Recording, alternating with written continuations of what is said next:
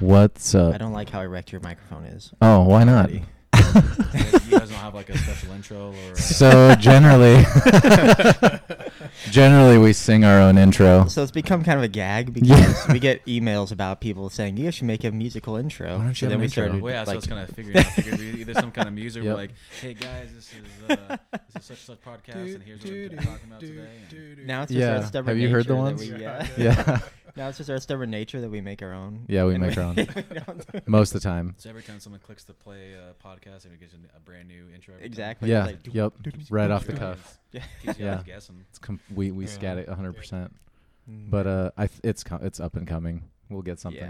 Yeah. Yeah. People how it ask so works. many times that we just started making our own. Well, that and then people were asking me about like outro too because we just start blabbing on. Do you wanna about start making an random stuff. Anyway, guys. Maybe you just keep talking and just have it slowly fade. Yeah. Yeah. It just ends. We'll have But our, it takes like 30 minutes to fade out totally. Legend has it, they're still talking. Yeah. they're still there. There's like 10 minutes where it's Tune in irritatingly next too time to see low. if they finished. If you guys haven't noticed already, we have guests. We have on. guests. Yep. Dose of them actually. Oh yeah. That's two. Why don't you guys introduce yourselves from Ghost Tactician that we talked about last week and in one of their podcasts. Go for it. Yep. I'm Ryan Crum, and with me is my business partner. Chris Damien. Two first names. Yeah, Two two first first names. Yep. Do you have a middle name? Omen. Yeah. I Yeah. get that a lot. Do you have a middle name? I do. Alan. Oh my God, you're a serial Three. killer. Yeah. Was that I technically have a second last name too. Oh What? my gosh. Yeah. Does It it is also a- sound like a first name? He's a hyphenated. No, No, no, it's no. the only real All one. right. It's the only real Man. name that doesn't sound like a first He's name. Damien Reddish. So I'd be concerned. So these are the guys that did our tactical training for pistol and carbine. Yep. Hello, cat. Soon going to train us in the art of dick bite fighting. And Is that right? I it's am an expert in classified training. yeah. That's a month-long training program. I want to I learn. don't know if you guys can afford that. I would like a pistol whipping class. I want to be just as dangerous with the back end of the gun. We do have like a little bit of a wreck yourself class where you can cant it sideways and do all your shots from the hip sideways. We actually mount red dots on the side of the slide. Yep. That way you can Really? hold it sideways. Yeah. I feel like I we can't need tell if you a- guys are an un- like Yeah, I don't know. joking with me or No, something. yeah, we're kidding. No, we're kidding. I feel like we need an unloaded pistol on the table just so you can show us different things. I Even, mean, mine's here. even though we don't have I always video. bring my gun with me, so got We have mine here. unloaded somewhere That's good. in this house. There's plenty of unloaded. Two right there. Nope, one's out of there now. Oh, did you put it back? That's a mystery. Also classified? It's classified. All right. So you guys are from Ghost Tactician, right here out of Nebraska.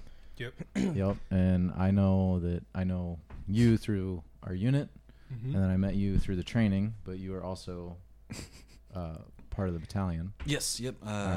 I'm part of Alpha Company, second of the 134th.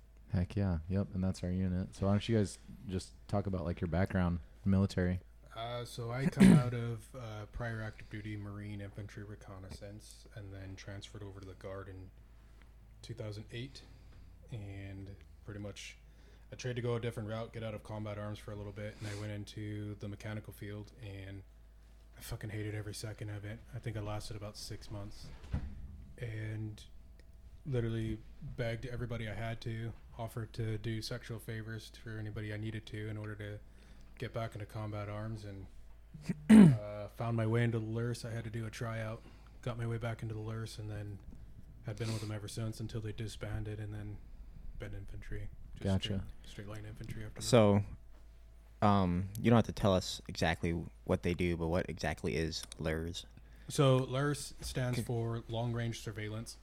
The best reference that I've ever used is, for those that are out there for military or understand, have ever seen the movie Lone Survivor. It's a pretty recent movie too, so most people. Yeah, most people have heard of it, Yeah. or have seen it. But when you kind of watch that movie, the concept of their operation, they get inserted in an undisclosed location, but make a long-range movement to get a vantage point to be able to conduct surveillance on a known area of interest to confirm the location of a high-value target. That would be a long-range surveillance mission. You're going very deep behind enemy lines with minimal support. Long-range movement, conducting that surveillance, confirming that we call it critical information. They pass that up, and then based on that information, there's usually follow-on missions, things like that. So Okay. that's kind of what the concept of the LURS was. The difference between us and that movie is, obviously they were Navy SEALs. They operated in 4-man team. We operated in a 6-man team. Now we're with the Scouts. We operate in 5-man team or 9-man squads. So not much different, but yeah, that was kind of the concept. We were the on-the-ground intelligence assets, basically. Wild. So That's pretty cool. Yourself, Chris? Yeah, so I enlisted into the Guard in 2010, and I've been Guard. I was never active duty. I was been Guard the whole time. I enlisted into the LURS, so same thing he was just talking about. I was LURS for my entire career until it got disbanded, and then the infantry battalion got stood up and everything. So, but yeah, just to add a little more on to like what LURS does, it's very similar to like the recon units that are still standing up today. The only difference is we had a little bit.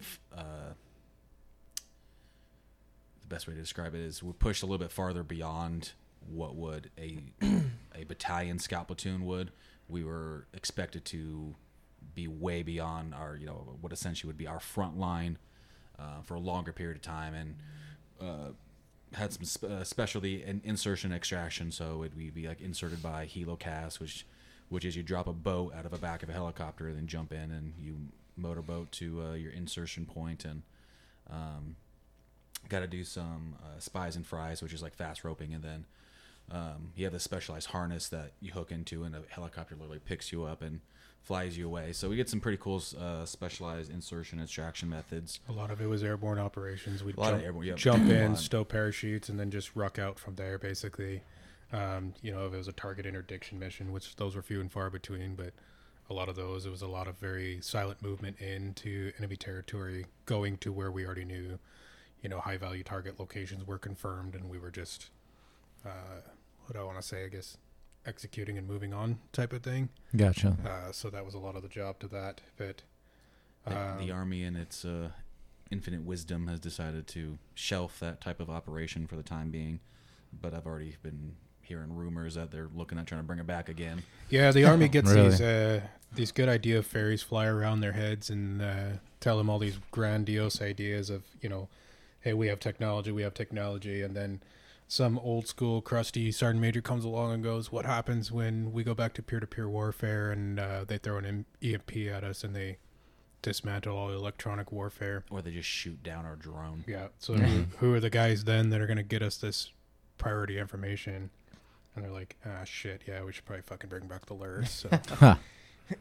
That'd be pretty wild. So you guys spent time downrange as well, deployments, or? Yeah, I've got a few. I met Chris when I got back from Afghanistan, and I deployed with the LURS to Afghanistan.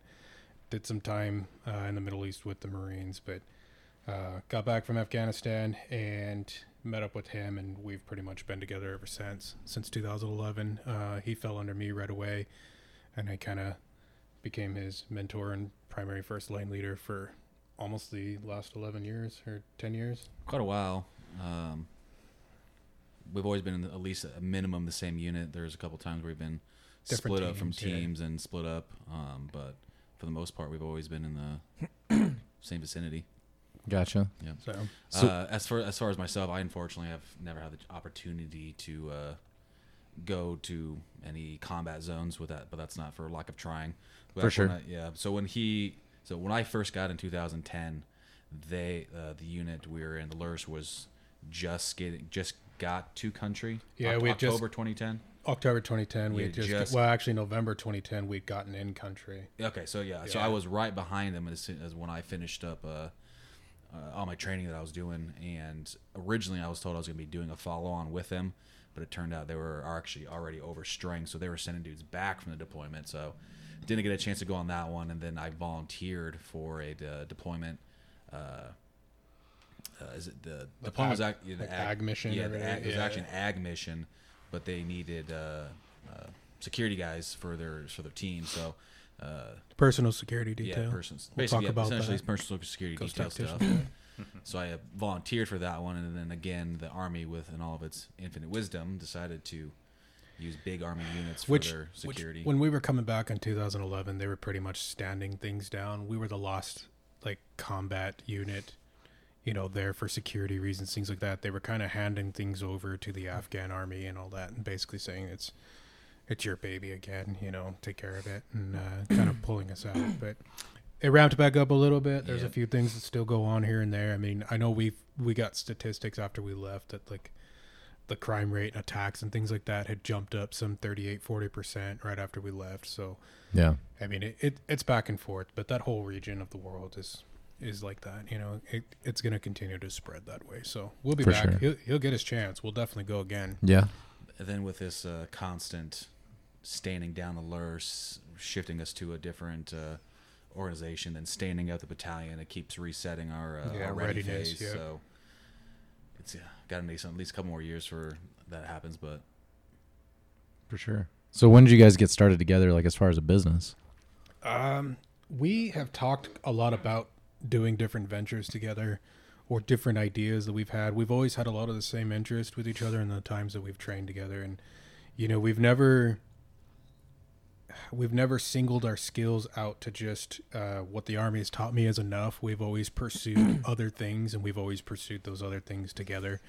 We've always wanted to go that extra step and get that civilian training or get some formal, training from a prior SF guy or, whoever, anybody that was offering anything that we thought we could afford and make it to. We would try to jump in on that stuff together. And it finally came down to it within the last year or two that I just told him, I was like, listen, I've started this business. I'm building custom rifles for people. And I was working for another organization where I taught the EPPSD stuff at their schoolhouse for them. And they turned that over to a third-party contractor. And Which would be? Pinkerton. Yeah, but what the anagram you just used stands for? Executive Protection and Personal Security Details. Gotcha. Yeah, so I was teaching for Pinkerton. I think Pinkerton is badass just because I remember all the old outlaw movies. Yeah, so good. Yeah, so they kind of As soon as you told me pioneered. that, I was freaking stoked. Everyone's wearing Yeah. cowboy boots right now. Yep, just for I Pinkerton. get that too. So I'm technically an agent for Pinkerton as well, and I get that too. That's Okay. so badass. It's when so I have a little, a polo and a jacket and whatever I'm wearing. This is Pinkerton on it. They always get Pinkerton like the old West Pinkertons. Yeah. I'd never heard of it, so- Well, and it's That's funny with because I Westerns pull as a like kid. I'm federally licensed as an investigator, so I pull my badge out. And people are just like I know you like show me, it's like, Pinkerton, "Oh, that's so Pinkerton, fucking really, cool." and yeah. I mean, so, but I've been with them for a while, and but anyway, I was teaching. It was kind of a side gig to Pinkerton as an additional duty for my role with them, and I was teaching out of their schoolhouse, and they turned it over to a different party, and it kind of just went by the wayside with them. They felt like they weren't making money on anything, so I thought, well, I'm kind of already establishing the business, so I know the stuff, I know what it is, and I'm a marksmanship master trainer for the Army.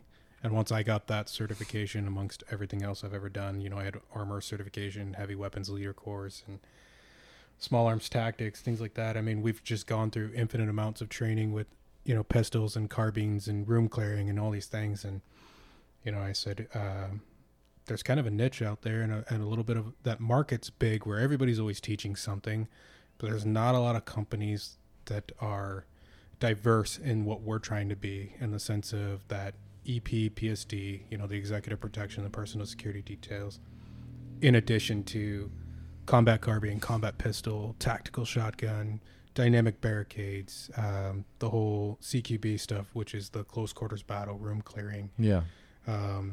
Fighting in and out of vehicles, things like that. So that's what I think was interesting about you guys was that, I mean, you and I connected when we were doing our training with our unit. mm-hmm. And I know that I was just coming down to the range for, to get my own personal sort of training in Yeah. while we were out there.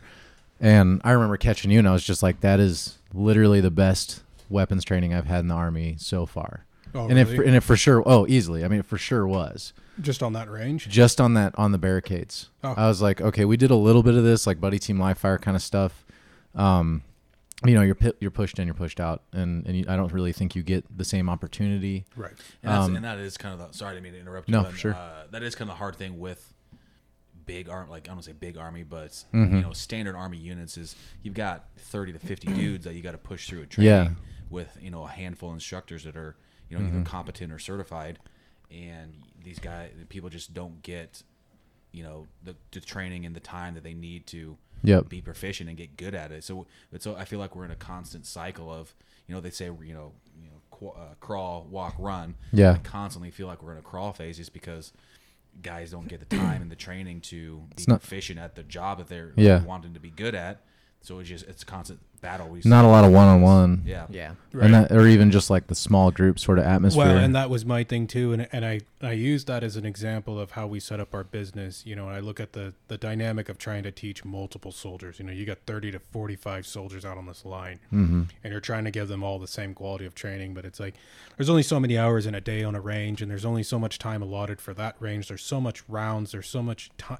Bullshit you have to get There's through. so many limitations, and Yeah. you got to have safeties, and you have to have a range OIC and a safety officer and all this stupid shit that the Army, puts to you it. got a whatever. timeline to be off a range. Yeah, and you got to be the Yep. range has to be closed up at this time, and all the brass has to be policed up and cleared targets and whatever, and range control has to come out clear. And it's like, once you're done and you get past all the stupid bullshit, you're like, well, that's 4 hours wasted right there at an Yeah. 8-hour day. Like I have nothing for training, And I told you guys then too, on the day that we were training, like I mentioned that we did a third of what I wanted to cover on that range that day. So Yeah. there was nothing to it. And Even then, though, I mean, just because, and I don't know how much you guys know on my background, but I went basic training OCS. okay. It's all the training I got. And I went directly into an infantry unit this year after commissioning in March. And it was like, so, all I had was a training experience. Right. You know what I mean? Not a lot of real-time experience or even just that training experience with an actual unit. And coming out of that, I was just like, holy shit. Even though, I mean, on your side, you saw it as like 1/3 of what you wanted to do. On my side, I'm like, I just got better training than I've had in the last 2 years Yeah. of being in. Yeah, and I think that you was the know. realization we came to sometimes was, we We're told training. people. We're training the time constantly and not the standard. Yeah, and so Mm-hmm. when we started the business, I was like, listen, I'm all about the standard, and people need that one-on-one time, that face-to-face. Yeah. You're going to get those shooters in there that aren't fully experienced, and they've got questions, and they want to learn techniques and things like that. And I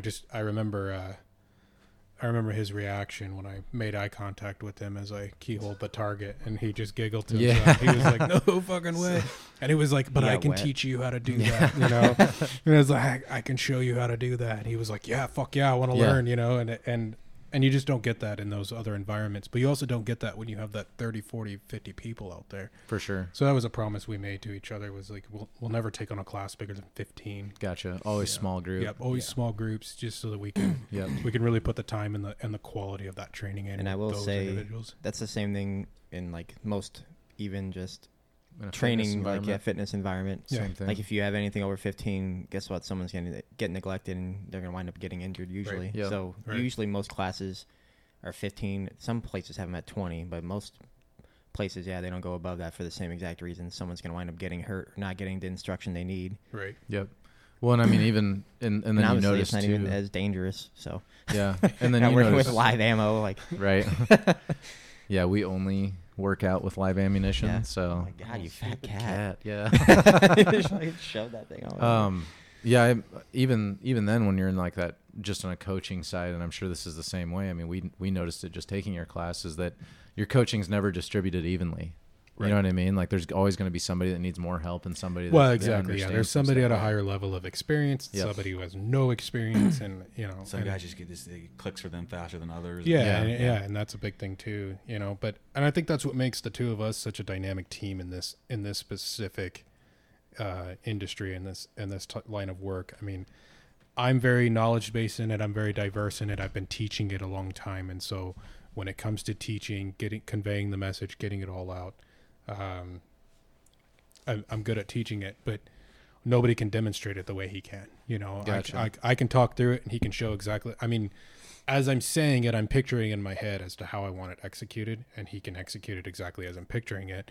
And then it makes a solid team for us, for people to see him doing it, and they're like, and I can tell them, like, this is what right looks like based on what I'm trying to tell you right now. For sure. but it's the same for him. He's a very dynamic teacher as well. So he runs his own business teaching gymnastics and tumbling and things Which like we're that. definitely going to talk about. Yeah, good. And so, Yeah. I mean, and he, You get better I wouldn't know muscle shit ups. about it. You know what I mean? Like, I Yeah. couldn't go Oh, to yeah. his gym and be like, well, I'm going to take over for Chris today. Like, I've never done this crap. You know, I've never taught it for sure. Could have learned how to and probably could.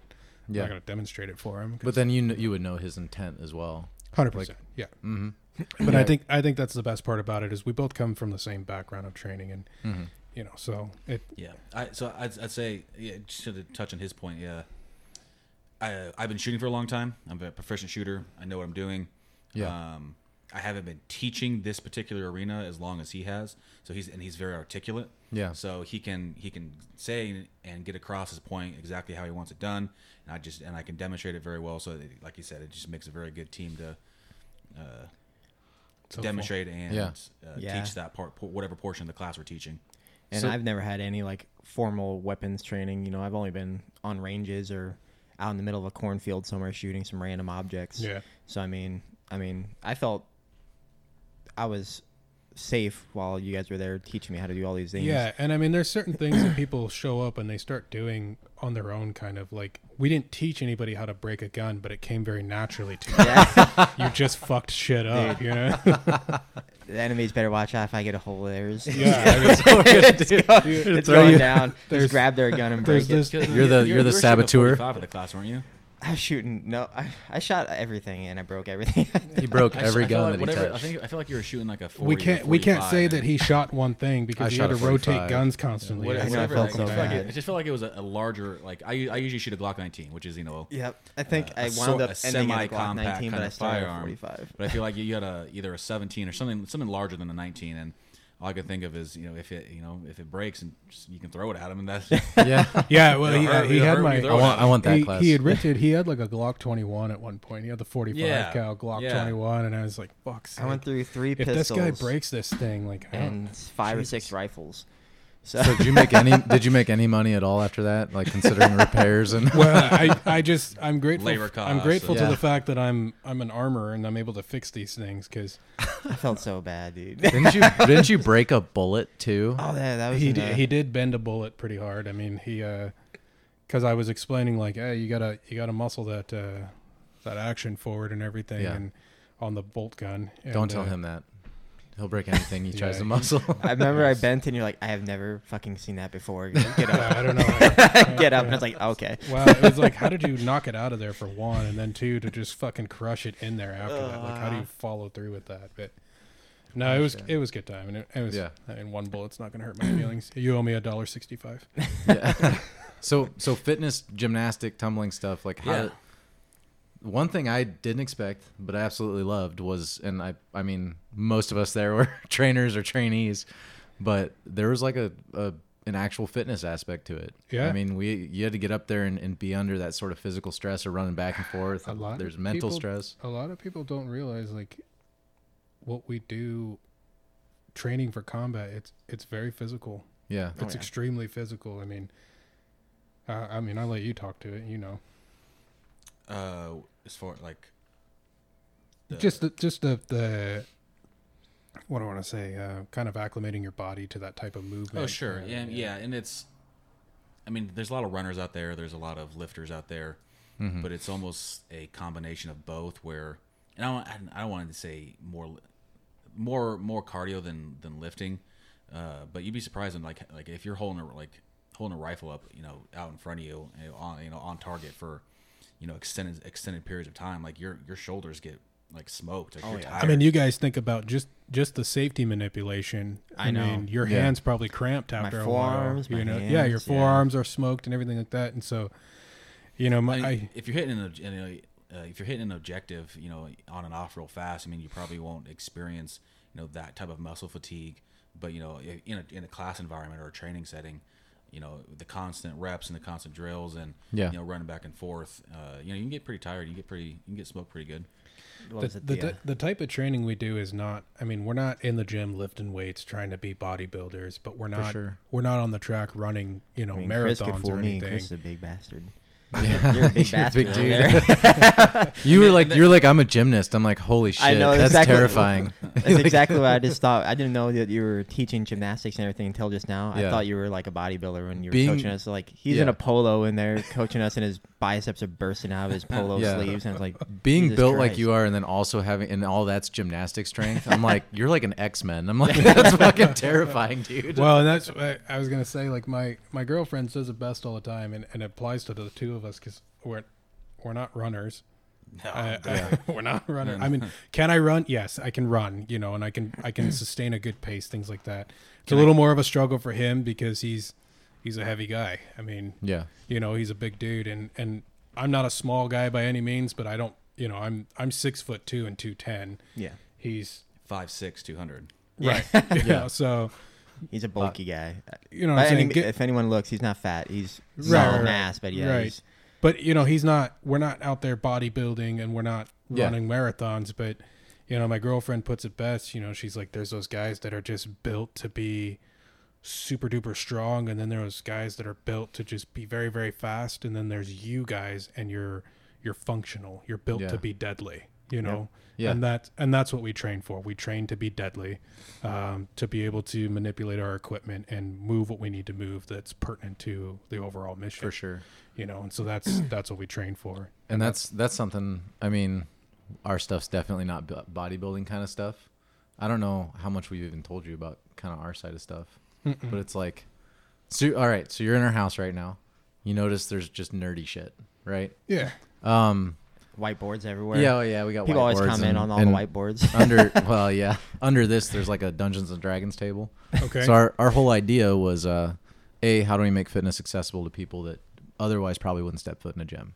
You know what I mean? Like maybe they're a little intimidated. They're not used to being around people that are fitness oriented. Maybe they're dorks that just play Dungeons and Dragons. Yeah, all the shit like time that. and nothing Exactly. else. Yeah. This guy. Yeah.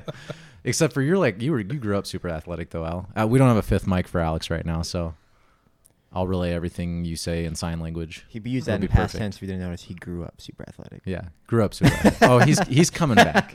There's he always started a running comeback again. He's gonna story. come back. He But- started running and stuff again. But we're taking character classes, quote unquote. That was what, 12 years ago, right?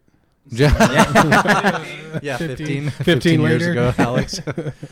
We take like character classes, and we which we have monk, fighter, and brute, and we develop training schedules for like those character classes. I like that. So I think honestly, and before I even joined the military, everything I did was with this idea like, hey, one day I want to join the military. I wanted to join, and I was that dude who, if I didn't actually do it, I would have said, oh, I thought about joining the army, blah blah blah. That I think we all run into and whatnot, which is fine for those people, but that was always my mindset. Was I had an avatar to train towards, if that Okay, makes sense. yeah. You know what I mean? And it was like a military person. So this is, I don't think anybody's gonna be like, I'm gonna be a monk or a fighter or a brute, whatever. But we're giving them an avatar to train towards that has some sort of functional application. And I think that's what's like really interesting about your stuff, especially since you guys are absolutely gonna use it. If going downrange, I'm potentially in my position, maybe using it, probably not. But nonetheless, being a soldier, it's possible. You never know when you got to pick up the rifle and do the job. Yeah, you never know. Yeah. But, and even in that sense, when we were leaving there, just to speak to your guys' credit, I was thinking about that, and I'm like, the potential of somebody running into a situation where they're going to have to use a gun is generally low. We live in a halfway decent society compared to other societies. You know what I mean? Mm-hmm. But I want to fucking know what I'm doing when the time comes. Yeah, Of course I would wanna And- know. And kind of touching on his point earlier, he said, you've been on the range or shooting in the cornfield, at something. I was having this conversation with someone the other day about just the use of firearms. I'm like, I'll never like advocate for. I know we kind of stick away from politics, but kind of just briefly on it. Yeah. Mandating, like I'll never advocate for a mandating from a top down authority. Yeah, understood. Get training. You have to get training to buy a gun. Everyone has the right. Everyone has their God given right to protect themselves. Yeah. Yeah, that's what the Second Amendment's all about. Yeah, and Yeah. I always advocate for training, but I would never mandate it. Because like for the guy, the hillbilly in the backyard, Yep. Shooting at a fridge, like. Do I support his, ability to defend That guy doesn't himself? know when he's got to Yeah. kill a gator. He needs to know. Absolutely, but I will always recommend getting the training to to responsibly use that firearm. God forbid that situation arises where you have to use it. Yeah, and I mean, and I just know, like I was saying, you have, it's purposeful training. It has a purpose. Yeah. There's an actual situation or event or something that you want to be skilled and confident in. And that's the biggest thing I came out of that with, was I was just way more confident with a weapon, which I wasn't unconfident with it, but coming out of that, I was like, holy shit, I got a certificate. Like, no, but you know what I mean? Like I felt, I felt much more confident with a weapon, and especially in a situation where I might have to use it, I felt like, hey, like I have use now in a situation on the civilian side where, this might be necessary, well, and I can protect myself and others. And I guess that's kind of what we were trying to bring to the table with all of this. Like I think about, like I said, I hold the certification in the Army. I'm a marksmanship master trainer. I have multiple friends that I went through the course with. I got a buddy, he's down in Texas. I think he's heading over to Italy here soon. And I look at everything that he's doing. He keeps up with me. And, he went through the same training course I did. But he knows my extensive background and everything, and he's like, I'm going to come up and take one of your courses one of these days, just because, we went through the same training, but that practical application of getting to use it and actually teach it, the job is to teach shooters in the Army as a marksmanship master trainer. But I can count on two fingers how many times I've actually gotten to do that job within my unit of assignment as the marksmanship master trainer on a range. You were present for one of them, you know what I mean? So it's one of those things where, I think about that, but especially in our state, Nebraska being so low in numbers, and I'll call them out, but there's only 3 of us that are certified as marksmanship master trainers. One of them's fairly new. Max McGuire, he's with the recruiting and retention for the state.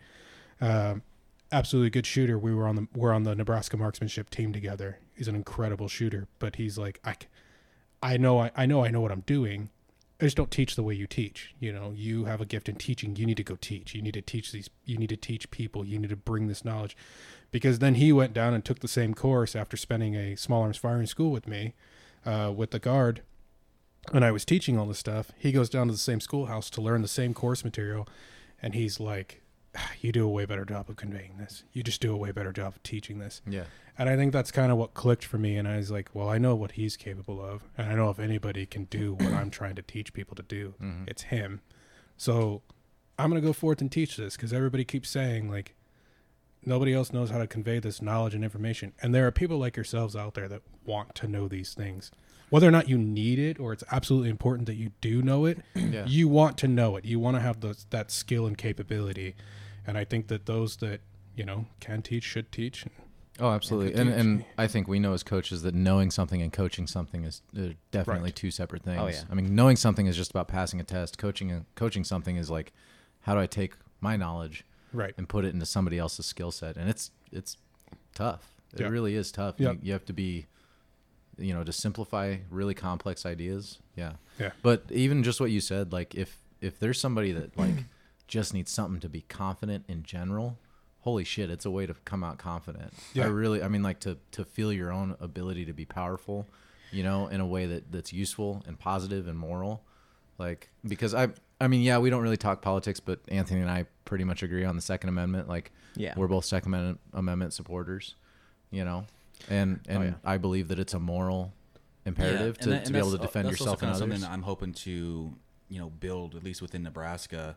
So, like, we've talked a lot about the military and, training military guys, but like Anthony has never been in the military, right? No. As far as I know, one thing that we definitely want, at least as far as I'm concerned, is growing the shooting community within Nebraska. I mean, Nebraska. No one, if you go to West Coast or East Coast, no one knows where Nebraska's at, and everyone thinks of us as dumb hillbillies or rednecks. And sure, there's some of those here. Yeah, but what even is in there? Nebraska? Yeah, cornfields. There's a lot of people. There's quite a Just few drink? people here, and I'd really like to build the I don't want to specifically say the Second Amendment, but just the gun community and the shooting community within Nebraska, bigger, and provide quality training so people aren't just shooting in their backyard, at a fridge or some random tree stump. Can we do that, Alex? Shoot in the backyard in city limits. Probably not. Okay. I think it'd be frowned upon here. I mean, I'm sure it happens in this side of town all the time. Anyway. Oh, that happens Happens whether on we the like side it or of- not. Happens on the side, doesn't make it happens on legal. the side of the house. It can't happen in the back of the house. Yeah. But just getting more civilians and more just people involved in For sure. in shooting in general, just to grow that community. Because like we've all talked about the Second Amendment. That's the easiest way to help protect that, is just getting people involved, getting people realize it's important to know how to use a firearm. I mean, if God forbid you have to use it, and on top of that, it's just fun. Like there's one thing. There's very I don't say there's very few things, but there's a handful of things I'm very passionate about, and shooting is one of them. So being able to grow that community and get people more involved is just an extra layer of protection to help maintain that Second Amendment and your God-given right to defend yourself. Sorry, dogs just came in. I agree too. I agree with Chris on all that. I mean, Yeah, absolutely. to be honest, I feel most people. Oh my gosh, we got Nova's the attacking. Fit AF mascot Nova's here. I think most people would love to get the training. I also just don't think most people think that this stuff is readily available. You know what I mean? Like, And that's our especially biggest thing here. too. And I think that's what we're kind of going for the most, is we want people to know that it's out there and it's affordable. That's kind of been our biggest thing too. Gotcha. There's a lot of companies around here that Patrick Tucker, you guys talked about him. He just came out with me. we're all big fans of Patrick Tucker. Yeah. So and he keeps in He's a regular man's man. touch. He's helping work through some business things for us and everything. And I just use him as a good example, because there's companies around here that are like, oh yeah, we do private lessons, personal training, private lessons with handgun stuff, and you look into it and you're like, well, yeah, I want to get better, so what's 4 hours? And they're like, oh yeah, it's $100 an hour, and you're like, are you shitting me? $100 an hour? So I look at it from the standpoint, if I hired on an agent within my company and said, hey, come work for me, I'll pay $25 an hour. That's good money. Anybody would agree, if I can make $25 an hour, that's good money. Oh yeah. Yep. Well, if that's a fair market value of anybody's time, I'm going to charge $100. You get 4 hours with me. Gotcha. You pay me $25 an hour, and I'd still pay you $100 an hour. I'm not but gonna I mean, lie. but I mean, we can cover anything you want to in 4 hours. And Yeah. and Patrick and I got a lot of time in. I mean, we got good quality time in. Yeah. And I utilized that time. I just finished building him a custom rifle for him. I don't know if you guys got to see that yet. I haven't got to see it. No. Yeah, so I built that for him, took it to him. I've never seen anybody that erect like that. He had a pretty big boner. He was pretty excited about it. And I'll let him know you said so. yeah, no, I'll Yeah. tell him. I'll tell him. He's And the most interesting man in the world. Patrick Tucker. Yeah, he's a good dude. but yeah, I mean, he fired that rifle and it all started. He just said, "Listen, what's your suggestion on a CCW? What's the perfect gun to carry?" And I said, "That's not a fair question. Everybody asked me that." And I said, "I'm not saying that's a dumb question. I'm saying, how can I possibly tell you what you should carry? I can't say, go buy this gun. That's the gun to carry as your concealed carry. Yeah. You got to try it. You don't know. I carry a Performance Center M2.0, Shield EZ 380. And people are like, really, a 380? And I'm like, yeah, it's one of my favorite guns to carry. It's comfortable. It fits me well, whatever. And he's like, yeah, I have a Glock 19 with a sidecar. Like, I have an additional mag right here, appendix carry and everything. And, I look at that and I just think, how the fuck do you hide that thing? But that's helps his that Chris preference. is a bulky bastard. It's everybody's preference of what works for you. Yeah. And I look at my style and how I dress and what I wear and things like that, and I'm like, that would print like a motherfucker on me. Like, I'm not going to wear it that way. So you don't know that till you try it, but you're not going to go out and just buy a gun and be like, well, that sucked, that didn't work out, so I'll just buy another one. You're in the hole at that point just to figure out what you like. So Yeah. I said, dude, pay me $100 for 4 hours. Let's go shoot. I'll bring out a slew of handguns. You can try them all. Tell me which one felt best to you. Try a couple holsters out, things like that. Now you know what you want. And he's off buying exactly what he wants now because he tried them all. So Heck yeah. that's kind of one of those things too, where, there's a lot of companies around here that are, these are all the things we offer. And you're like, fuck yeah, let's do it. And then Not only that, But you do. he could have it's personal lost a training. whole lot of money if he just went and bought a gun that either didn't work or suit him. well, exactly. Hundreds of dollars compared to $100, test it out, and then go get the one you want. Exactly. need. I mean, now he's at $100 and he knows exactly what he wants. Oh yeah. Versus he could have paid $100 an hour. He's out $400. Now he barely knows what he wants, and he's still got to buy the gun, to figure it out. So, no, I can definitely see why that would be important. It's like you're basically giving him individual attention on what he's going to be able to practice the best. 100%. So we took combat pistol and combat carbine. I know you've got Ish. You guys took, yeah, because we had mixed the condensed experience. version. Yeah. Yeah. So we had a mixed experience levels too. Right. So we were kind of trying to format it there. It was kind of a. I will say it was very thorough. Though Intro what we did get. to combat pistol, combat carbine. Gotcha. And you have those classes too. Yeah. Yep. The intro to combat. So and then we were just talking downstairs. I guess just give us like kind of an idea of what you currently have and like what you're trying to put forward. So I started it with the intent to just teach EPPSD stuff. The Executive Protection Personal Security Details is going to do an intro to that. But my intent behind it was anybody coming in to take these classes, they were already experienced shooters. Okay. And they were just going to that next level of training of, I know how to work my gun. Now I need to learn how to work my gun off of cover and out of a vehicle, fighting out of a vehicle, moving with a principle, taking what I already know of how to use a gun well and applying it to these dynamic situations that are unnatural, in everyday occurrences. Gotcha. Adding these variables to it. And very quickly, just in beta classes, I was like, holy shit, I got to go back to some basics here because there's not a lot of people out there that are coming to take these courses going, no, I know everything there is to know about shooting. Yeah. I just want to know how to do EPPSD stuff.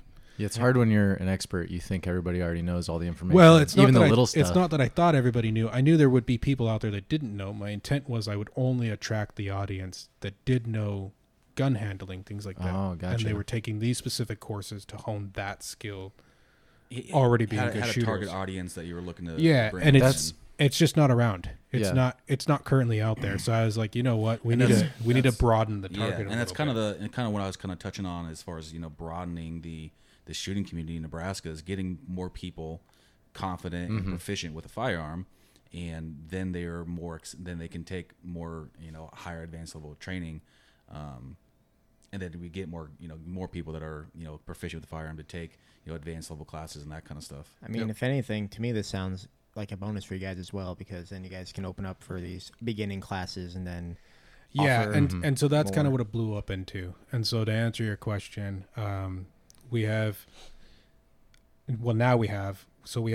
basic intro classes, and I mean this is like the Westo soccer mom hits us up and goes, I want to know what a gun is, right? And This is a gun. Yeah, exactly. And so they show up and it's like, this is a gun, this is the trigger, these are the sights, this is the slide, this is a magazine, this is how you put bullets in.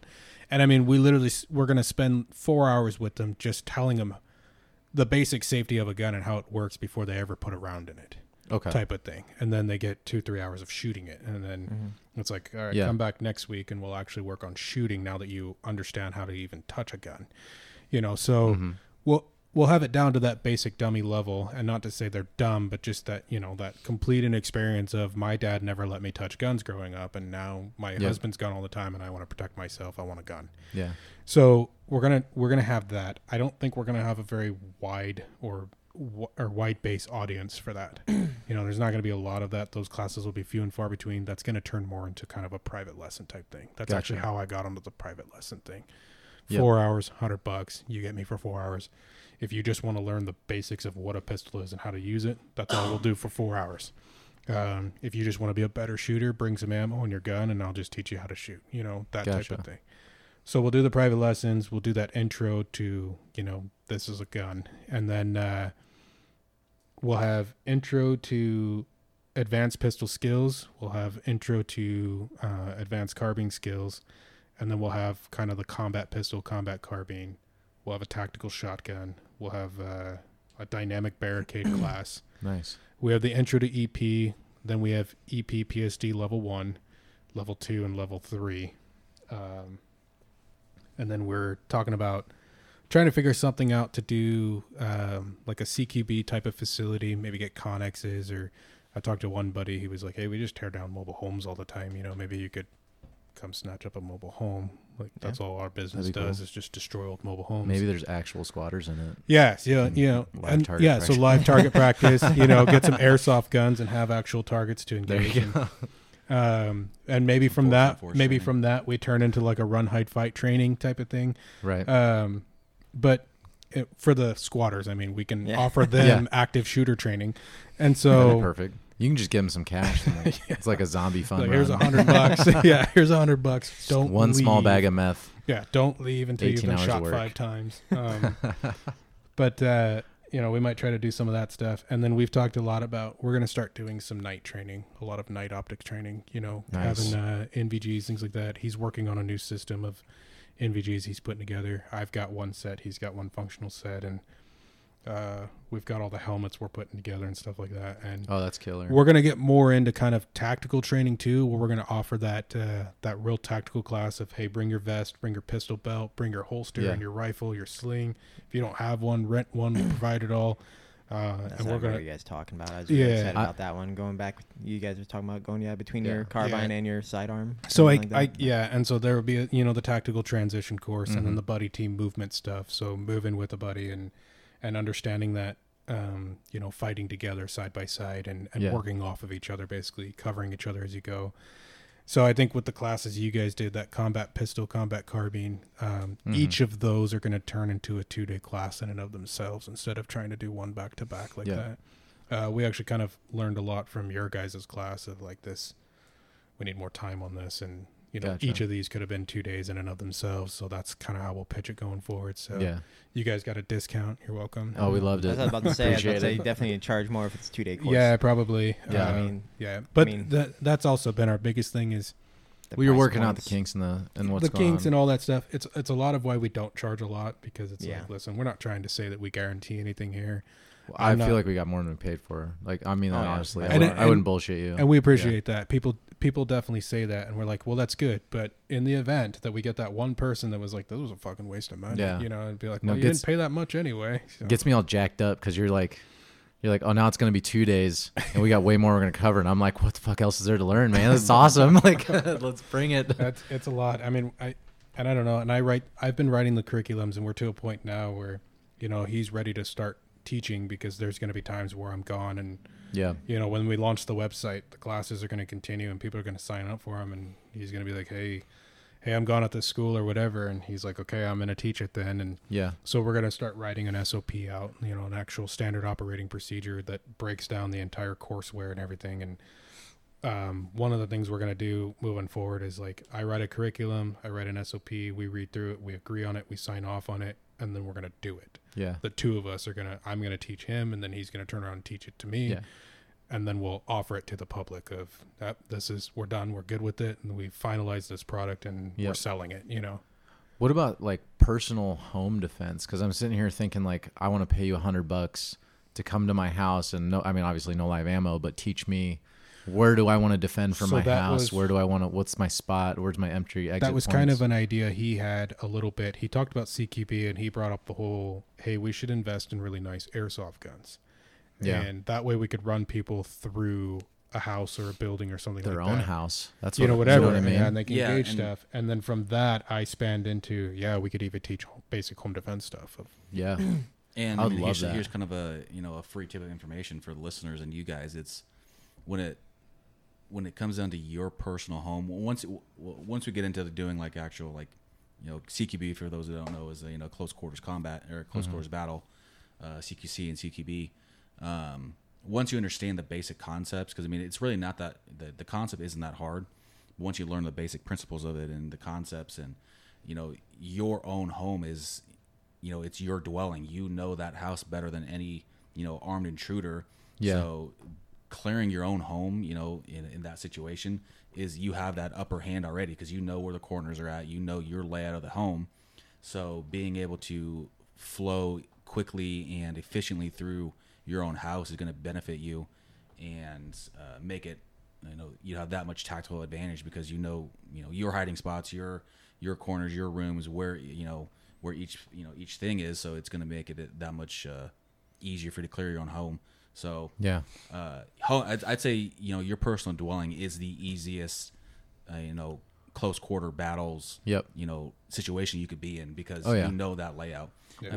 I just know, like, on the personal fitness side, the question, and Anthony's probably the same way. The question I get almost all the time is like, well, what are you doing? Like what's your personal plan? You know what I mean? I know. I always hate that question. And it's like, okay, well, that's not like what I'm doing is not what you should be doing, Yeah. kind of thing.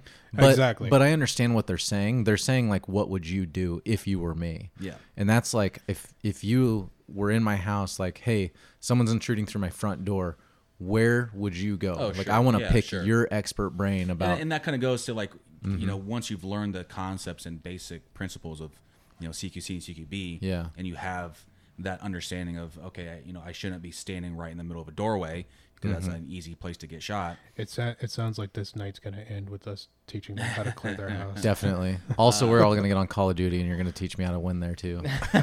So yeah, I mean, once you understand, you know, because most houses have the basic same structure. You know, there's rooms, there's a front door, there's a back door, Yeah. you know, so on and so forth. But once you like, you know, going back to like, what would I do? Like, well, the concept, the information is going to be the same whether it's me or you.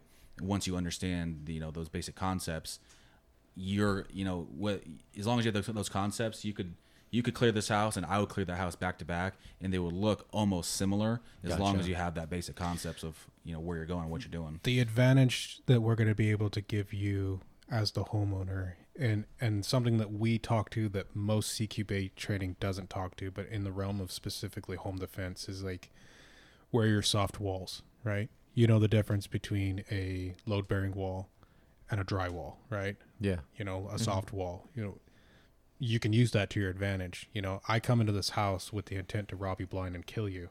I don't know your soft walls. You do. You know where you can hide and what you can shoot through, right? So now you have that advantage. You also know where the load-bearing walls are. So if I'm coming at you, you know what wall to get behind that's going to provide cover for you. So that if I start engaging you and try to blow through a wall, you know which one's concrete or reinforced or whatever. I'm in the safest room, the So- basement. Yeah, so I mean, it's that type of stuff that we would teach. I am also trapped. Well, and so that's the stuff we talk about because you know when it comes to the home defense or even the CQB, the intent behind it is that when you enter, you're always pushing to exit, right? Your entire intent from the moment you get into that space. Your intention from that point on is to work out of it. Okay. So you're clearing as you go with the intent to leave. Okay. Gotcha. So that's the entire intent behind the whole structure of your training and what you're going for there is to make that exit. There's a Nebraska law anyway, since you're not supposed to. Well, exactly. And that's what comes into play also. I mean, you have to look at, you know, what the laws say and everything. You have to make a genuine effort to get out at all times. It's not until you find yourself trapped in a corner. Yes and no. Yeah. Well, yeah. And it's a for gray area. Nebraska listeners, yes, Nebraska has a you know duty to flee state. I mean, meaning that if you're out in public, or like in a restaurant, or you know shopping in the mall. But then they also have castle law or whatever it is. Yeah. So if you're in one of those public places, you have the duty to flee if you are able to, Okay. but you do not if you are in your personal dwelling or place of work. Oh, so your own home or work. It's you like can, it's kind of a mix between you know a duty to flee and a castle doctrine state where Really? if you're in your own home, you it's your dwelling. You have every right to you know, if defend you- yourself and your exactly, property. if I did your not know life is that. in danger. I But didn't it's either. but it's just like work. But it's why when you get active shooter training at work, whatever it may be, you know, No, I'll definitely don't double check on that law. Yeah, I'm- yeah, I'm, yeah. I'm 99% sure that's it's- what it is, but yeah. don't But it's allow a lawyer it's or why something they to teach my word for it. it's why they teach the run, hide, fight. Like you should attempt to run, you should attempt to get out. If you Yeah. can't, you hide. Because you shouldn't aggress them in any way or provoke them. If you can't hide or they find you, then be prepared to fight. You know, Gotcha. fight for your life. You have every right to defend yourself. So that's why they teach that active shooter, that run, hide, fight scenario type stuff. So yeah. I mean, that's what you guys taught us in even our tactical ones. Like, you know, like we were Everything was to engaging break targets, contact, break away. backing Yeah. away as best we Yeah. can, covering each other as we're well, getting because out. we teach everything from an individualized standpoint. You know, in the Army, we understand we fight 3-to-1 odds, right? So if 3 soldiers to 1 enemy is the upper hand, that's called overmatch. That's how we fight. Mhm. Okay, so if there's a 9-man squad out there and we can assess that the enemy has 4, we consider ourselves outnumbered. We don't know what the reinforcements are and we don't know what their weapons capability is. But if we can assess that there's 3 of them on the ground, small arms, there's Yeah. 9 of us, they're outnumbered, we're fighting 3-to-1 odds. So in our dynamic of training through Ghost Tactician, things like that, it's all individual based and maybe to the level of buddy team based. So your entire job really is to to fight away, fight to cover, and fight off of the objective, if you wish, you know, or the situation, to fight out of it. It's to constantly work your way out of that situation. You know, just like the CQB, once you enter, the intent is to work your way to an exit, you know, push through and get out. Because we did the buddy team fires together where, I mean, for those that aren't listening, it's basically like, how do you shoot, move, communicate with somebody else? Yep.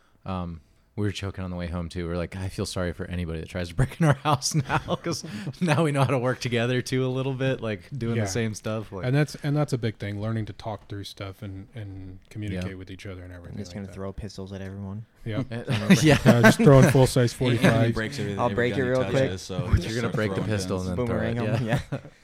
Maybe she should invest in some like throwing knives or something. That's what I need. We have some downstairs. That I will teach you. I can Yep. teach you throwing knives. That'd be badass. What? Or tomahawks. That'd be Oh yeah, I love dope. throwing knives.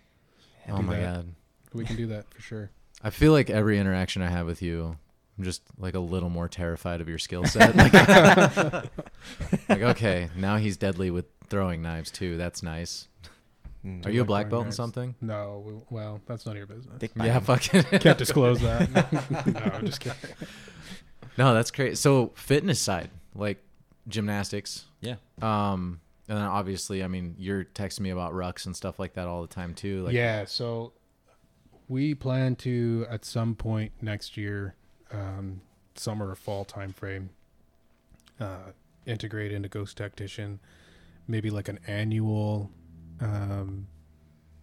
tactical, like a fitness combat challenge okay. type of thing. You know, you got to ruck in with your weapon. You know, you'll be challenged in ways that'll fatigue you a little bit. Oh my god. You know, I'm so stoked. dragging a buddy along and engaging targets, you know, having to, you know, move sandbags or something, toss tires, work to and from barricades, you know, sprint, stuff like that. We might try to set up like a obstacle course and maybe a route, almost like a route race type of thing, you know, move from point to point, and as you get to each point you have to complete some type of task and then engage targets, so on and so forth, pick up and move on. So you're talking like like these 5K hardways or Spartan races, but it's all shooting at the same time. Yeah, it's going to be a lot of tactical based, you know. Okay. That'd be cool as hell. Yeah, so we'll either do, we haven't decided if we're going to do like buddy teams for it, like sign up as a team and your team has to work together, Yeah. engaging, you know, targets and manipulating situations, or if it'll be individual based or whatever. So We're in the please tell works. me you're going to make training plans for this. That would be the shit. It really would be. Yeah. Like if you wrote up a hey, 6 months, this is the date, you know, here's our 3 and 6 month training plans as far as like your fitness level. Yeah. Dude, I would do that. Yeah, so I'm not doing it now. I've kind of stopped for the winter. I was supposed to be gone out of school for a period of time and ended up coming back early from that. But I was doing ruck marches, like group rucks, like 3 days a week, every Tuesday, Thursday, and Sunday, and that'll start back up again probably in March. But we were increasing distances every time and things like that, and it was the intent behind it was to be that train up, you know, add weight each time, go a further distance, you know, with the same weight, or you know, go less of a distance with more weight, but you know, you're kind of just acclimating your body and building up to that, putting yourself to that stress, and you know, we'll add stuff like that to it.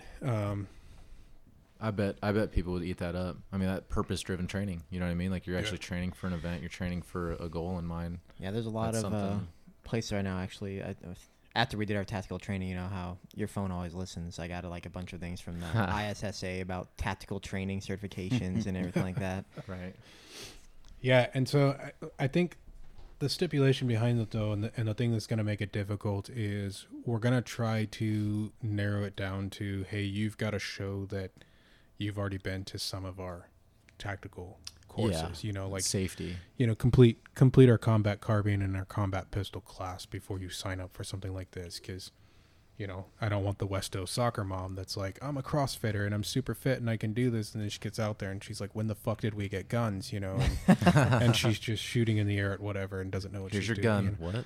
Yeah, exactly. So, you know, it's like, you can rent a gun here if you don't have one. And they're like, I guess I got to rent one. And it's like, what do you mean you guess? You know, so yeah, we definitely don't want to, you know, just open it to anybody that shows up and they're like, I think I could do it. Yeah. Like, well. All right. So I got to ask, because I'm chomping at the bit, gymnastics. Yeah. How'd you get into this? Did you compete? Like, give me the background? So I started gymnastics when I was 4 years old. Okay. apparently, as the story goes, I mean, because I was 4 years old, I don't remember it. Apparently, the Olympics. Legend has it. Legend has it. According to myth. According to my mom. Gotcha. My mommy. Great woman, love her to death. But apparently, so Olympics are on TV apparently, and I was young watching it. I'm like, hey, that's what I want to do.